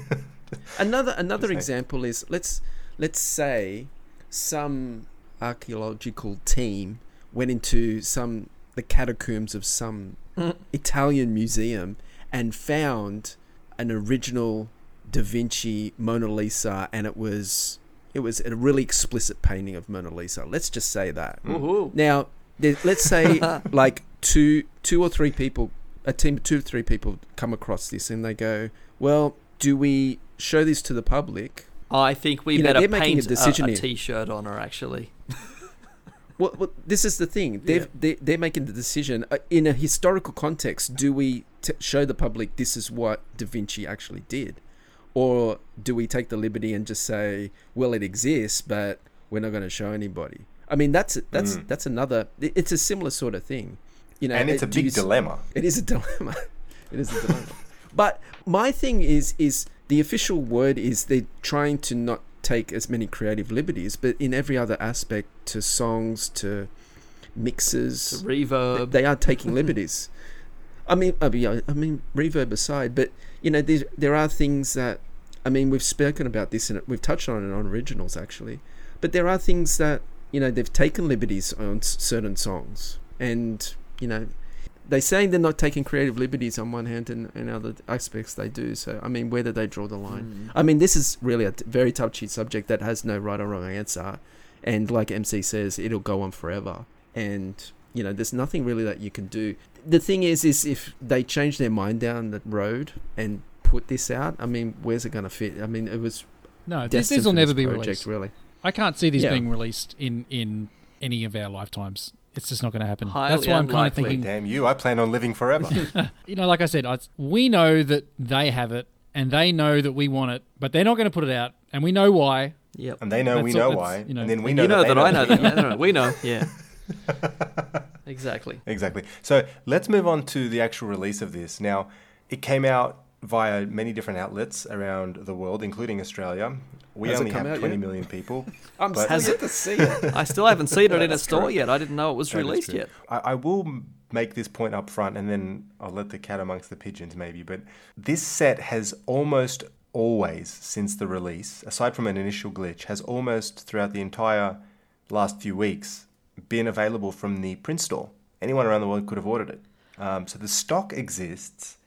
You can buy it from the source, from the Prince estate themselves, But you know the issue with that. any day of the week. The issue with them sending anything outside of the States is the postage is horrendous, and you actually Shipping, have yeah, to pay shipping's big. customs and tax when it gets into your Yes, country. yeah, yeah. That's the biggest And problem also with that. to previous releases like originals from the official print store, people have been waiting months, and some people haven't seen some stock. There's been a lot of delays, so that's put people off going there to buy this release because of their past experiences. And It's that's a no fair different point, yeah. to the classic crystal ball fiasco. People put pre-orders in months ahead, and then, okay, it's released, here's the date. Orders started going out, and you could go and buy it in the shop. In the stores, you could go and buy it. And then people were still waiting months for their pre-orders to turn up when you could just walk into a shop and buy it. That's ridiculous. And this is the 1999 Super Deluxe fiasco, because a lot of pre-orders still haven't arrived. Player still hasn't got his copy. He ordered it online. It's weeks after. Still hasn't got it. I've been waiting almost 11 years, and I still haven't got my Lotus Flower shirt. I'm hoping Michael that when they Howe, open one of if those you're boxes, listening, they see it. If you just find in a random box a Lotus Flower t-shirt, please end this running joke once and for all. But don't tamper with it. I want it Oh, in nah, its he'll- original The 2009 L actually looks condition. like something, so they might just chop that L off there. Oh, I'll gosh. reverse it. Yeah. So look, without spending all day on this, there have been some issues with Stock. availability of stock for the let's be super Yes. clear here, for the Super Deluxe edition, not for the normal. The one disc and the two disc remaster. in a lot of places you Yeah. can walk into a store and buy it. fine. You can get those. But the actual box set of the 10 LP and the 5 CD and DVD, very hard to get in some places. Worldwide. Yeah, like when it first started It's a worldwide happening issue. here, we thought, oh, it's only in Australia. Of course it happens to us. You know, the largest music retailer in this country had it on their website, and before the actual A week release before, date, they removed they it. just removed the whole thing from the website like it never existed. And people had pre-orders. People still have pre-orders for the box set, but JB Hi-Fi is their name, have said, we're not stocking this. And slowly they're starting to, people are cancelling their pre-orders and going elsewhere, which is just And insane. there's another record store in Sydney called Red Eye Records. There was somebody on Twitter that said they did a pre-order there, and they called them up and said, we're refunding you Yep. your money. We're not Can't carrying it. supply the stock either. So Jeez, I'm lucky. no, you are lucky. I can only assume this is down to Warner Brothers, like Warner Music Australia, not sending out stock, which is very strange. You don't want to sell it? Okay, fine, don't sell it. I just don't understand that. What a great promotion tool. We've got this great new release, but you can't buy it anywhere. Good job. When I went to pick mine up at Rocking Horse Records in Brisbane, I'll give them a plug. Oh, yeah. When the guy went out the back to grab it, I was looking to see if how many other copies they had, and I could only see the one, and that's the one he grabbed for me. So I wonder if So I'm like the lucky. only person in Brisbane with like a physical copy. You probably are. You know what exasperates it is there's a internet site called Super Deluxe Edition that reviews not only Prince but other artists that do Super Deluxe editions. Shout out to them. They did an unboxing video, and at the end of the unboxing, he mentioned that Warner's were all out of stock, and he mentioned that basically if you don't grab a copy, it's going to very fast go out of print. And I think a lot of people, when you hear stuff like that, you're going to get in a panic where, well, you can't find it in stores, you're trying to find it and order it, and you just want to get a copy just to make sure that you don't miss out. So it is a bit of a dilemma. If I'd like to know how many editions were made. Is this a limited thing? It's yeah, very and Amazon, the different Amazon itinerations, they do have, allegedly they have stock, but it depends on whether or not it's being shipped directly from Amazon or whether it's being shipped from third party reseller. Yeah, so it's all a little bit, all I'll say is good luck to everyone who's looking for a copy. I hope you get one. Players is allegedly on the way. Toe Jam's been super lucky to get one. Yeah, it just depends. It's almost like a luck of the draw, which is a bit unfortunate when you're a hardcore Prince fan and you can't get it. It's frustrating. The fact that there is no local stock in this entire country just blows my mind. Like, it's unavailable. It's only available imported from another country. That is just insane to me. I don't understand that at all. On a brand new release, it's not like it's a... Oh, God. It comes down to the fact that physical releases are dying.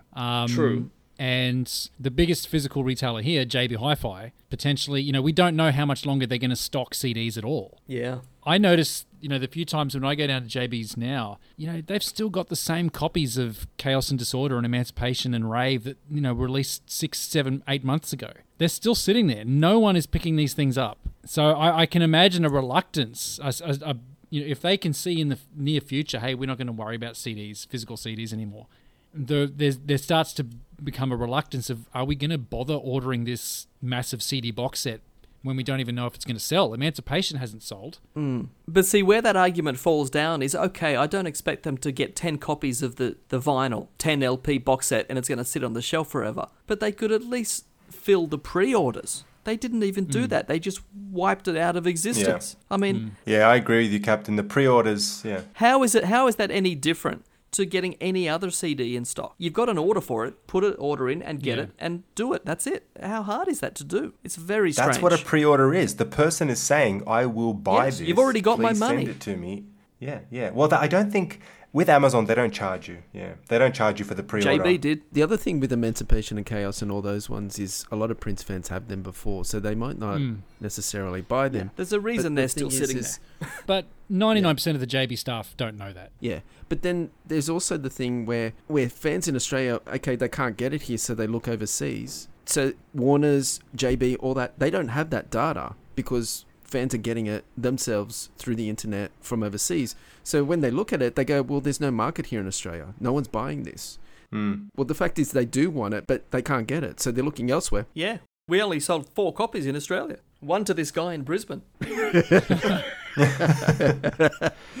So that's crazy. I think, they don't have that data where people potentially they get in a panic. They want it quite quickly. Yeah. And they're doing any means possible to get it. The craziest thing for me is that you can go online right now and buy this set. You can go down right now and buy it from the horse's mouth, from the Prince estate, from the official Prince store, the #1 source for all your Prince needs. You can do it.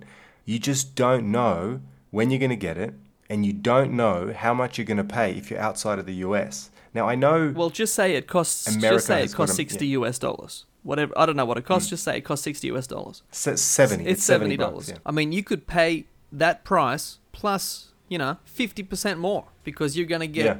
You've got to pay the shipping. Yeah. And then if you're going to get the customs tax on arrival, you got to pay that as well. It's just crazy. Plus and if you add a purple trench coat to the order, forget it. Well, the thing. So you guys know I never used to be this way, but a number of years ago I got really into vinyl. Oh, what? And I felt like I missed out, right? And so I've been going through, not so much recently, but a couple of years ago I was really getting into it and got a turntable and started playing records, blah blah blah.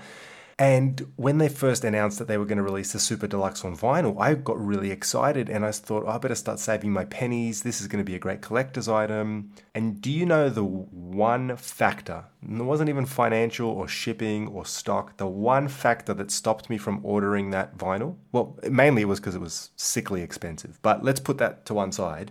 I'll take a guess.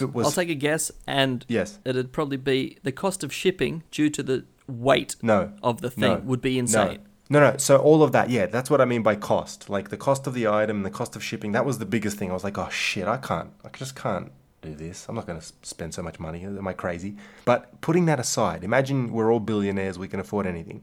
The reason why I had no interest in buying that 10 LP set was because it had 10 LPs.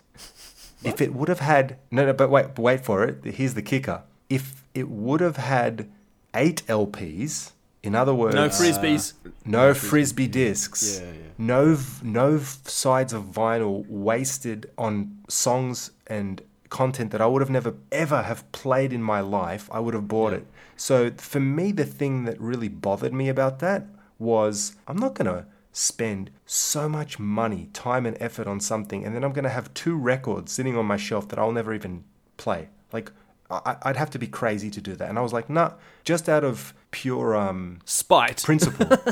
I'm not spite and principle. I'm not even going to entertain the idea because they're not giving me what I want. I don't want the Frisbee discs. Can I interject here? Yeah, but just quickly before you do, those vinyls technically would probably make better Frisbees than the CDs, right? Because the quality of the material. Possibly, yeah. That could actually fly. The vinyl is definitely more aerodynamic by far. Aerodynamic, yes. If you look up this website, it's got an aerodynamic rating of 12. the dynamic range of it in motion. Can I just say the way the estate can appease fans as an alternative? One is the digital download code, make it HD files instead of MP3. Yep. That's one sweetener. Yep. The second thing is, okay, if you're going to insist on putting a disc in of edits that nobody wants, put in something unique to the vinyl version that counters that. For example, in the Sign of the Times Blu-ray that features the Peach and Black podcast, no plug there, but inside that is a full size movie poster that opens up. Like, it'd be cool if in that edition, if you're paying $400, put in like a poster like that can fold out, that's $19.99 or whatever, and have that so that at least if you're buying the vinyl version, you're paying all that money. You get something. Okay, you may not. Yeah. And that's 2 things that you could do that makes it a unique thing. And the fans will go, okay, well, I've got a disc of a Frisbee, but at least, I've got this poster that other people don't have or whatever, Yeah. Hashtag 1999 Super Deluxe Fiasco. Tell us your stories of how you couldn't get this release. Well, I got another gripe about the release, and that is there is no way to get the high definition tracks, the 24-bit ones, with the DVD in one package. If you want the high definition quality audio that is, higher than the CD, and you want the DVD, you have to double dip. You've got to buy the CD. You've got to buy the CD or the vinyl for the DVD, and then you've got to download the HD tracks from, hdtracks.com or something like this. Pretty sure that's no coincidence. Yeah, I mean, there's no because of that. There's no way I'm going to buy. If I had preference, I would obviously prefer to have the digital files in the highest possible quality. But then I also want the DVD. And so I bought the CD one thinking, well, I probably can't tell the difference anyway. But still, it'd be nice for peace of mind to be able to just buy it once and have the highest quality audio available and the DVD in one package without having to double dip. So I kind of don't like the way they do that. Yeah. All right. Wow, we're still talking about promo and release-related... lack of promo, lack of releases available, yeah. Yeah, so... Well, I mean, what else can we talk about? That's got to be like I said before with the Crystal Ball fiasco. We're still joking about Crystal Ball fiasco from 1997, 1996. I think this is going to be remembered in a similar way because it's just been like the most poorly managed rollout of a release that I can think of. It's just so bad. The actual release date, it's Thanksgiving Day. You would think that they would go, it's a holiday in the US. Maybe we should move it forward or back a week. Yep. It's unusual that they would pick that. It's almost like they picked up a calendar and stuck it on a dartboard and threw a dart and it landed on that date. And it's like, I think they missed a great opportunity to release it on the 4th day of November. That would have been awesome. Yep. Oh, yeah. That would, exactly. Would have been perfect. But again, talking about like just lack of knowledge about the material and this person we're talking about, it's just like that's not even in their brain. They never would have even thought of that because they just don't know. They don't know the lyric to that That's song. That's the kind of thing that Prince himself would have done because he loved releasing albums on 7, or he'd be doing something special on 7/7/07 07 and this kind of thing. Yeah, but wasn't it they announced this package like a few months ago, and then it got closer, and then they realized it was Thanksgiving, and then they've got like, oh, all the pre-orders are going to be bumped a week for the US people, and I mean, this is the sort of foresight that they need to kind of look at. You know what's really ironic is with all of this, delayed release related chatter that we're having, I hate to say this because streaming does so much terribleness, creates so many terrible situations and scenarios for living musicians who are trying to make a living off their music. But get over it, living musicians. Get over it. Music doesn't... Free the music. Ironically, the fact that this was released on streaming services allowed all of us to hear this magic. Yeah, and I don't know about you guys, but the fact that it came out and we got so much music slapped straight across our faces and our collective ears. This is another massive conversation as well. Yeah, I mean, it is another... So let's maybe leave that for another time, but I just thought I'd point that out because you'd be in a worse state of wear, or worse for wear, I should say, more depressed if you had ordered something and you literally had no way of hearing it. Whereas these days, you can just go on Tidal or Spotify or whatever it is and actually hear the music. And I think that's the one thing that saved it. Yeah, imagine if we couldn't hear it at all. Yeah, Not only was it on the streaming services like Tidal and Spotify, practically the whole thing was released for free on YouTube as well. So, oh, that's right. Yeah. The whole I think that's a positive. Pretty much, yeah. I think they released them slowly over a few days, but basically it was all pretty much there. And still is. So, I mean, that's obviously the direction they're going. But I think that was good as well, because it means you didn't have to pay to be in a streaming service. You could just look this up on YouTube and you'd find it, which is good. Like, I get why they put everything on streaming services, because it's 2019 and that's what everyone does. Everything gets out on streaming services. But then how do you not think about, this is going to affect sales of physical product? And streaming a track, they get like 3 cents or some ridiculous amount of money. At least selling a CD, yeah, but it has to be on there. You might get $1, or it's a massive difference. So I think by putting it all out on streaming services at the same time as it was released, they remember with Tidal, they had like a 2-week head start or something. Do something like that, so at least people are going to buy it in those first 2 weeks. Or if you can find it, yeah. That's the problem. That's the problem. Let's imagine it wasn't on Spotify. We'd be sitting here and we don't have our CDs. We're still waiting for it, and we wouldn't have heard it. We would have been filthy. This would have been absolutely. We would have been whinging way more about this, which is already a lot. But So Spotify and Tidal and all that has saved our butt, really. Yeah, that's what I mean. It's crazy. I hate to give them credit, but and I don't think they deserve it. It's just kind of that's what happened. Worked out, yeah. Yeah, it's 2019 and music is streamed, and we got lucky because everyone that was waiting for a copy got to hear it. So it's I just want to speak for me. I was on the fence whether I was going to buy a physical product because I just don't buy stuff like that anymore. And the fact that it's so hard to even get now, that's pretty much sealed the deal that I'm not going to buy it. Like, the streaming is great. I can listen to that. And we'll get to the leak. Well, get into it now. I mean, well, that was the other thing. This album leaked just under a week before the actual release date. I think it was 5 or 6 days before the official release. Now, that could only have been leaked by someone who had an advance copy, which would have been someone from one of the big media organizations out there, or some little DJ on a community radio station. Who knows? You never know where these leaks come from. But the fact that it happened just shows that you can't trust these people. That's the thing that annoys me. Like many of us, I'm sure, did, we contacted Michael Howe and the estate and how do we get an advance copy? We can do a review of it. And that didn't happen. And, if we had received copies, whether it was digital files or whatever it was, I can guarantee you we wouldn't have been the one leaking it. And we're just a podcast with millions of hits, but, whatever. But they send that out to a newspaper who no one even reads a newspaper anymore. And they literally write one paragraph. It's like, oh, it's a re-release, remaster of this album. Isn't it great? They get an advance copy for doing the most pathetic review you could ever possibly read. And we're going to do 500 hours in these reviews, but we don't get a copy. So I don't know how that works. But see, all of this links back to, it seems like the root cause of the Super Deluxe fiasco is communication. or lack of communication between, in every possible way. Like all these things about orders and stock and everything. It's just... I put it all down to no one knows what to do with physical releases anymore. That's what it all comes down to, I think. People are concerned about overproduction. Is it going to sell physically? That's what I think all the fiasco comes down to. Ooh. But the way they're handling it isn't really helping.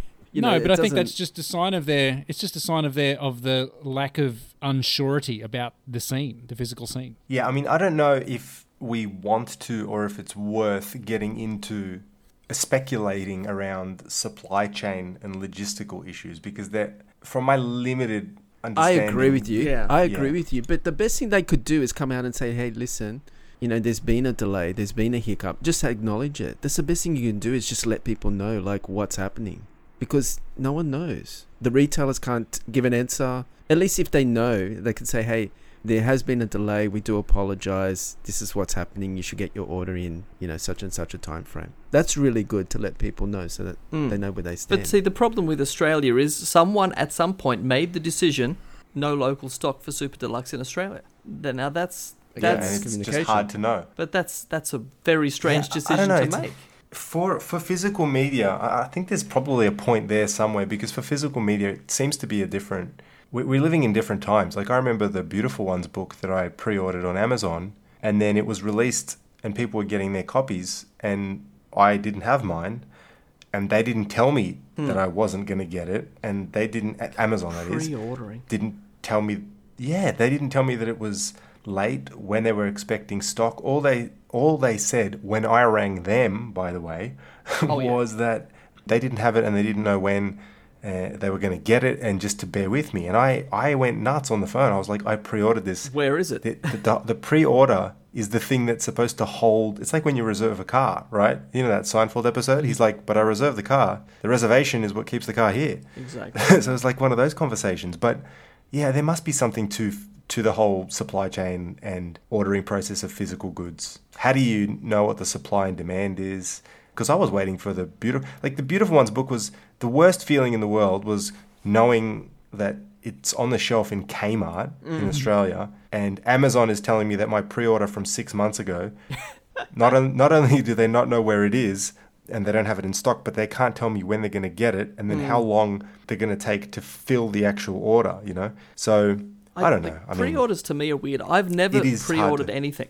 If I cannot walk into a shop and buy it, I'm not interested. And that's exactly what's happening with this release. The fact that I cannot walk into a store and buy this now, and it looks very unlikely that will ever be the case, because they're just not getting local stock, is what they've said. So it's fairly likely I'm not going to buy this release at all now. And the longer I have to wait until it's available, which is probably never, I won't be buying it. So that's that, basically. I think some of our listeners on Twitter have also said they tried to reach out to Warner Brothers Australia trying to get an answer, and they never got anything back either. Yeah. Well, Warner Brothers did reply to me on Twitter, and they said, oh, look on our website. We've got 1999 Deluxe. And then you go and look at it, and the big vinyl box and the CD box sold out. The 3 copies that they were allocated sold out. And you can still buy the 1 and the 2 disc, but who wants that? It went to Rocking Horse in Brisbane. Sounds like it. Exactly. Yeah, it is remarkable that you got that copy. Hold on to it for dear life, Toe Jam. Don't open it. Enough of this. All right, what else? We are a podcast. What else is happening out there that we can talk about before we close off this show? Let's talk about the live stuff. So we've spoken about a whole heap of studio material covering the first 4 CDs of this 6-disc set. Let's go to disc number 5, which, again, we're going to talk about in detail, but just overall impressions and overview of this live concert, CD number 5. What are your thoughts? Like one of you guys mentioned earlier, this is, believe it or not, the first time that an entire Prince concert has been released as audio only, the full concert, unedited. No overdubs. Well, no overdubs. So, we had stuff like One Night Alone Live, but that's kind of like a compilation of different live performances with some overdubs. We had stuff like Love Sexy Live, which is technically, a full-length live concert, but it's a VHS. So this is the first time, believe it or not, a full-length Prince concert has been released audio only, officially audio released audio, and it's obviously soundboard. It's not an audience recording or anything like that, and it's from one of Prince's greatest tours, the 1999 tour. So, I mean, what more could you ask? It's great. No, that's what they should have put on the hype sticker. Yeah.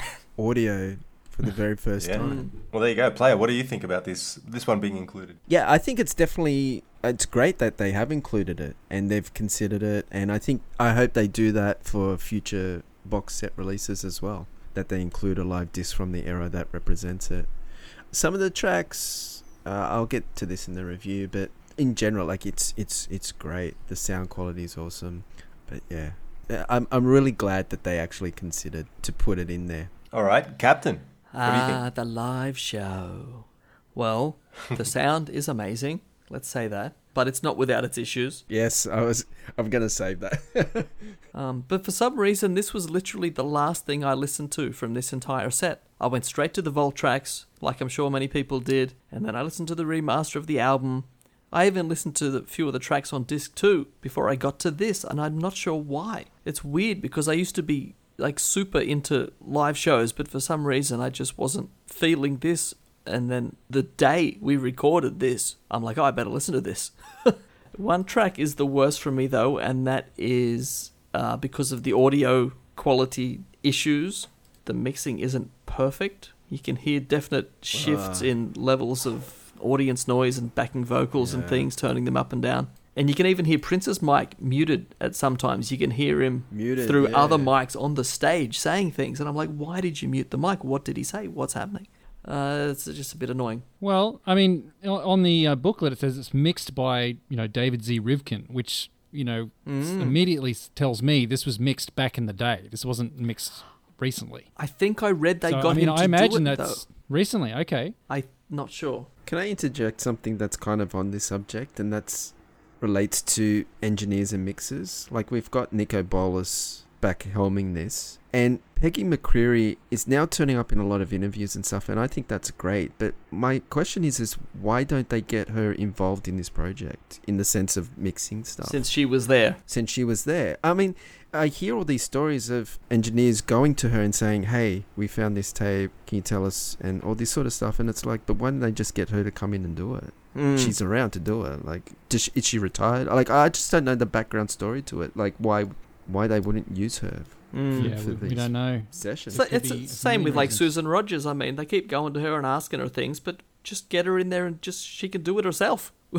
You don't have to go through this middleman. It is strange to me. Anyway. Well, the good thing is it sounds good.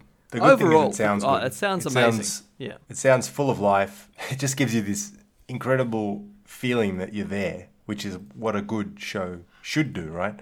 So you know what else it does? It represents Prince's hunger at the time. Like, he's still this pre-Purple Rain hungry guy, and you can hear like that in the recording. Yeah, exactly, and that's what a live show should be. Speaking of live shows, again, we're just kind of glossing over these because we're going to talk about them in depth, but there's not just audio, there's video on here as well. The DVD of a show approximately a month after the audio CD that's included in this package. Now, the 1999 performance, the performance of that song, that is, was released on YouTube prior to the set being released to the public. What do you guys think of the DVD? Just quick high-level thoughts. Well, Toe Jam's got it. He can physically touch it, so that's one thing. I mean, it's not without its issues in that it's not the clearest picture.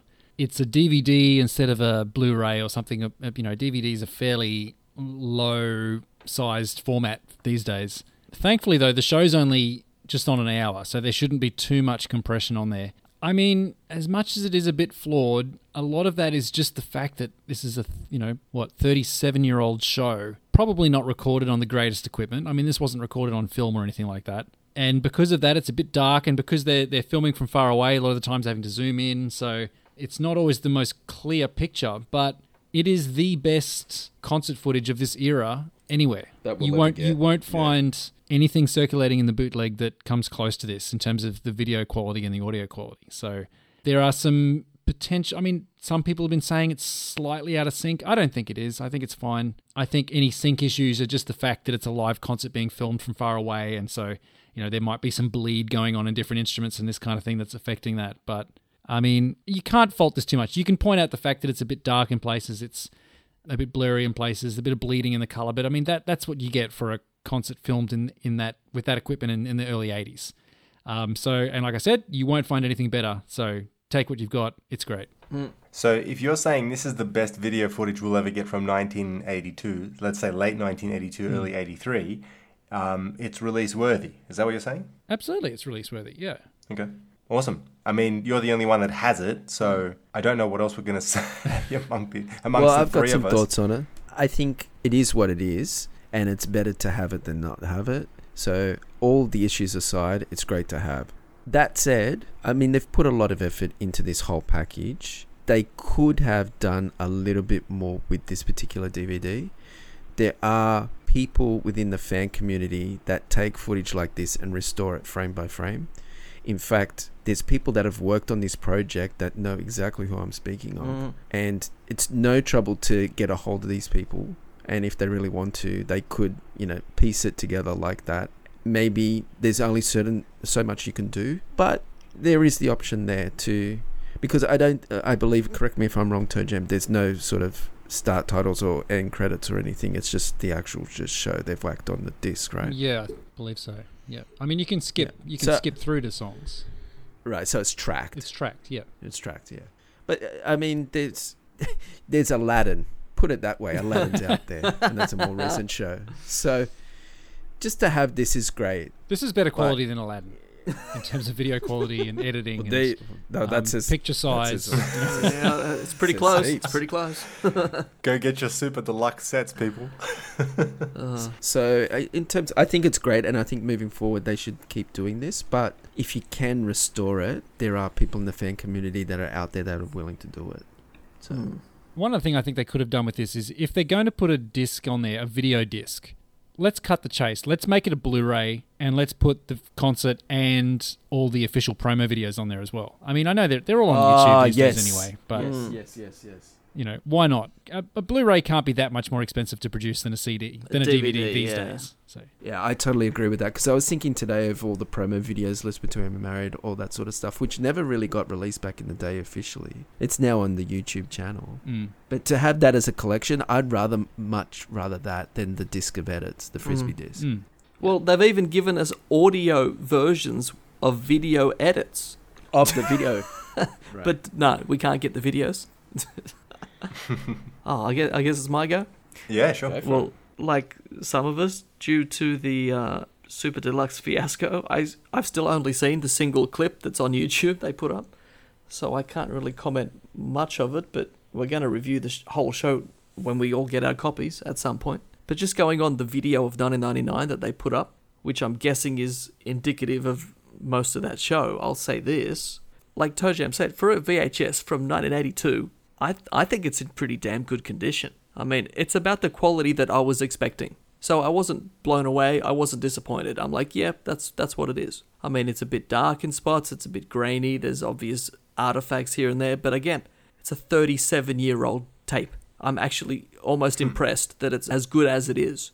I mean, after seeing many grainy VHS tapes, 7th generation, some of which you couldn't even recognize which colourful blob on the screen was Prince or another band member. This is great. This is bloody great.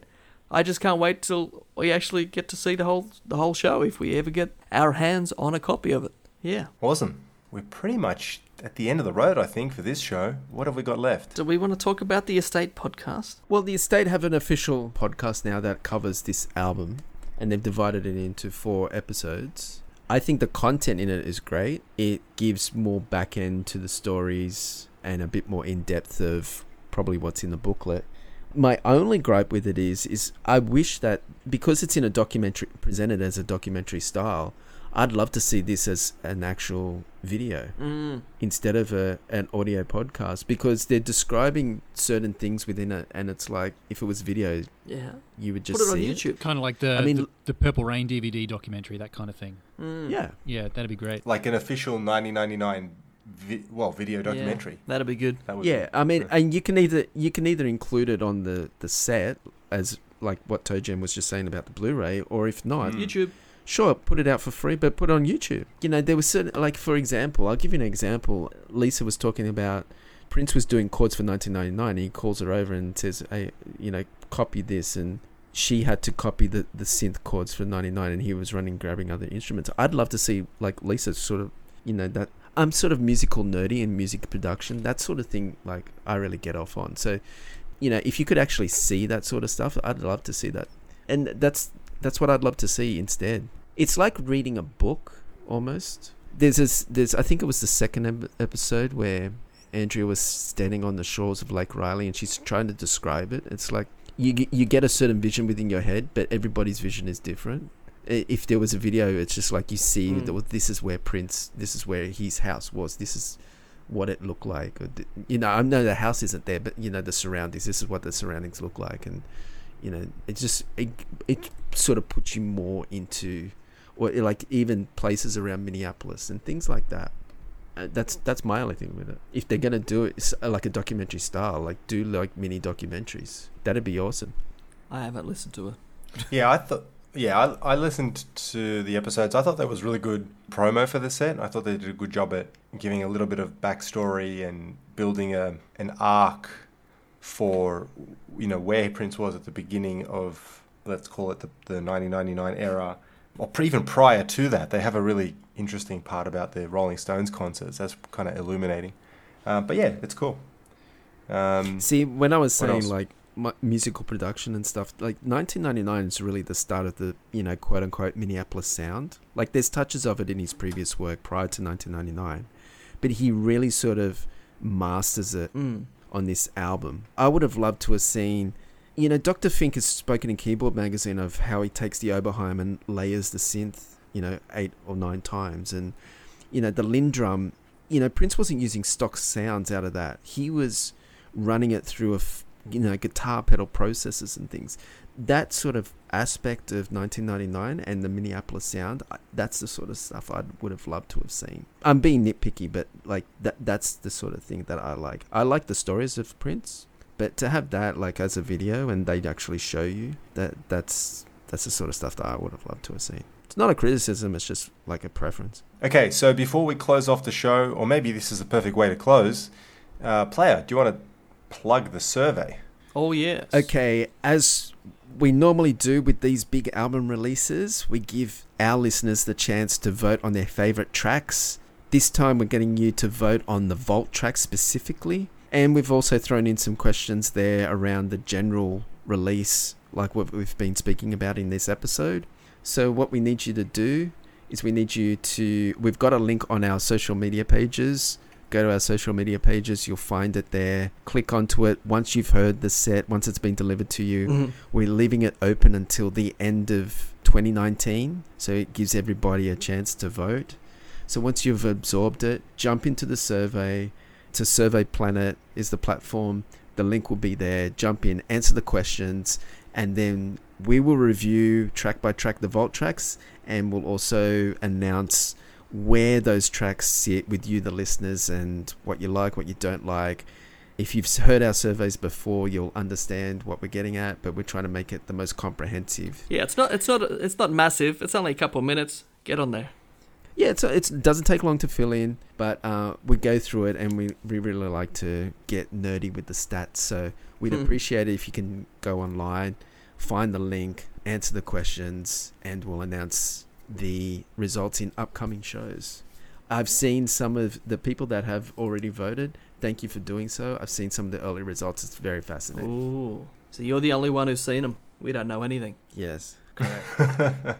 He's getting those advanced insights. Now, one last thing. Probably the biggest thing, really. What is it they say? We buried the lead or something? The biggest thing is Peach and Black Plus. I think left the best till last. Peach and Black Plus. It exists. It is out there. It's in the wild. If you just cannot get enough Peach and Black podcast content now, you can get more. At peachandblackplus.com. That's it. That's our attempt at doing some promo or advertising the show. It is there. Where are you? Yeah. It exists. It definitely exists. So yeah, we launched that not too long ago, and it's still fresh. The buns have been baked. And it's out there. So if you're keen, head to peachandblackplus.com to learn more. It's a patron/listener supported show where we basically do more episodes. I've been recording more episodes about for a while. The live legacy. Prince's live legacy, live concerts. So if you're keen, as some of you have been, we've received emails and private notes and DMs over the years saying, please do this, please do that, please do more. Well, guess what? Finally, we got our act together and we're doing more for those who just want more. And for those who the regular show is not enough for, you can head on there. And if the regular show is enough for you, then continue on as per normal.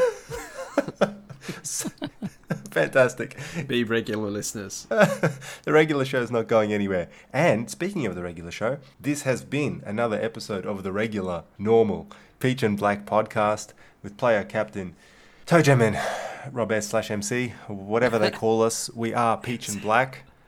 And we thank you for your company today. It's been another long one. And this is just show one of our 19. Yeah, next episode's going to be the Vault tracks. Tune in. Oh, yeah. Deep dive into the vault. Can't wait to talk about those. All right, catch you next time. Coming up on the next Peach and Black podcast. From that perspective, this makes perfect sense. And especially a guy who by that point was quoted in interviews as, you know, he had enough money to keep things going and the electricity bills were being paid and the studio time, you know, that was all taken care of. But he's still not quite far out enough of that, I guess, middle-class American lifestyle and status, financial status anyway, that he can still sing about this sort of kind of, I don't know, rootsy. He's not comfortable yet. Yeah, that's it. So he can still kind of come up with this sort of stuff. And he hasn't got that Purple Rain money yet. Purple Rain money. That's right. So I like this. I really, really like this. And for me, an early highlight on this set, and one that I always get a smile when this song comes on.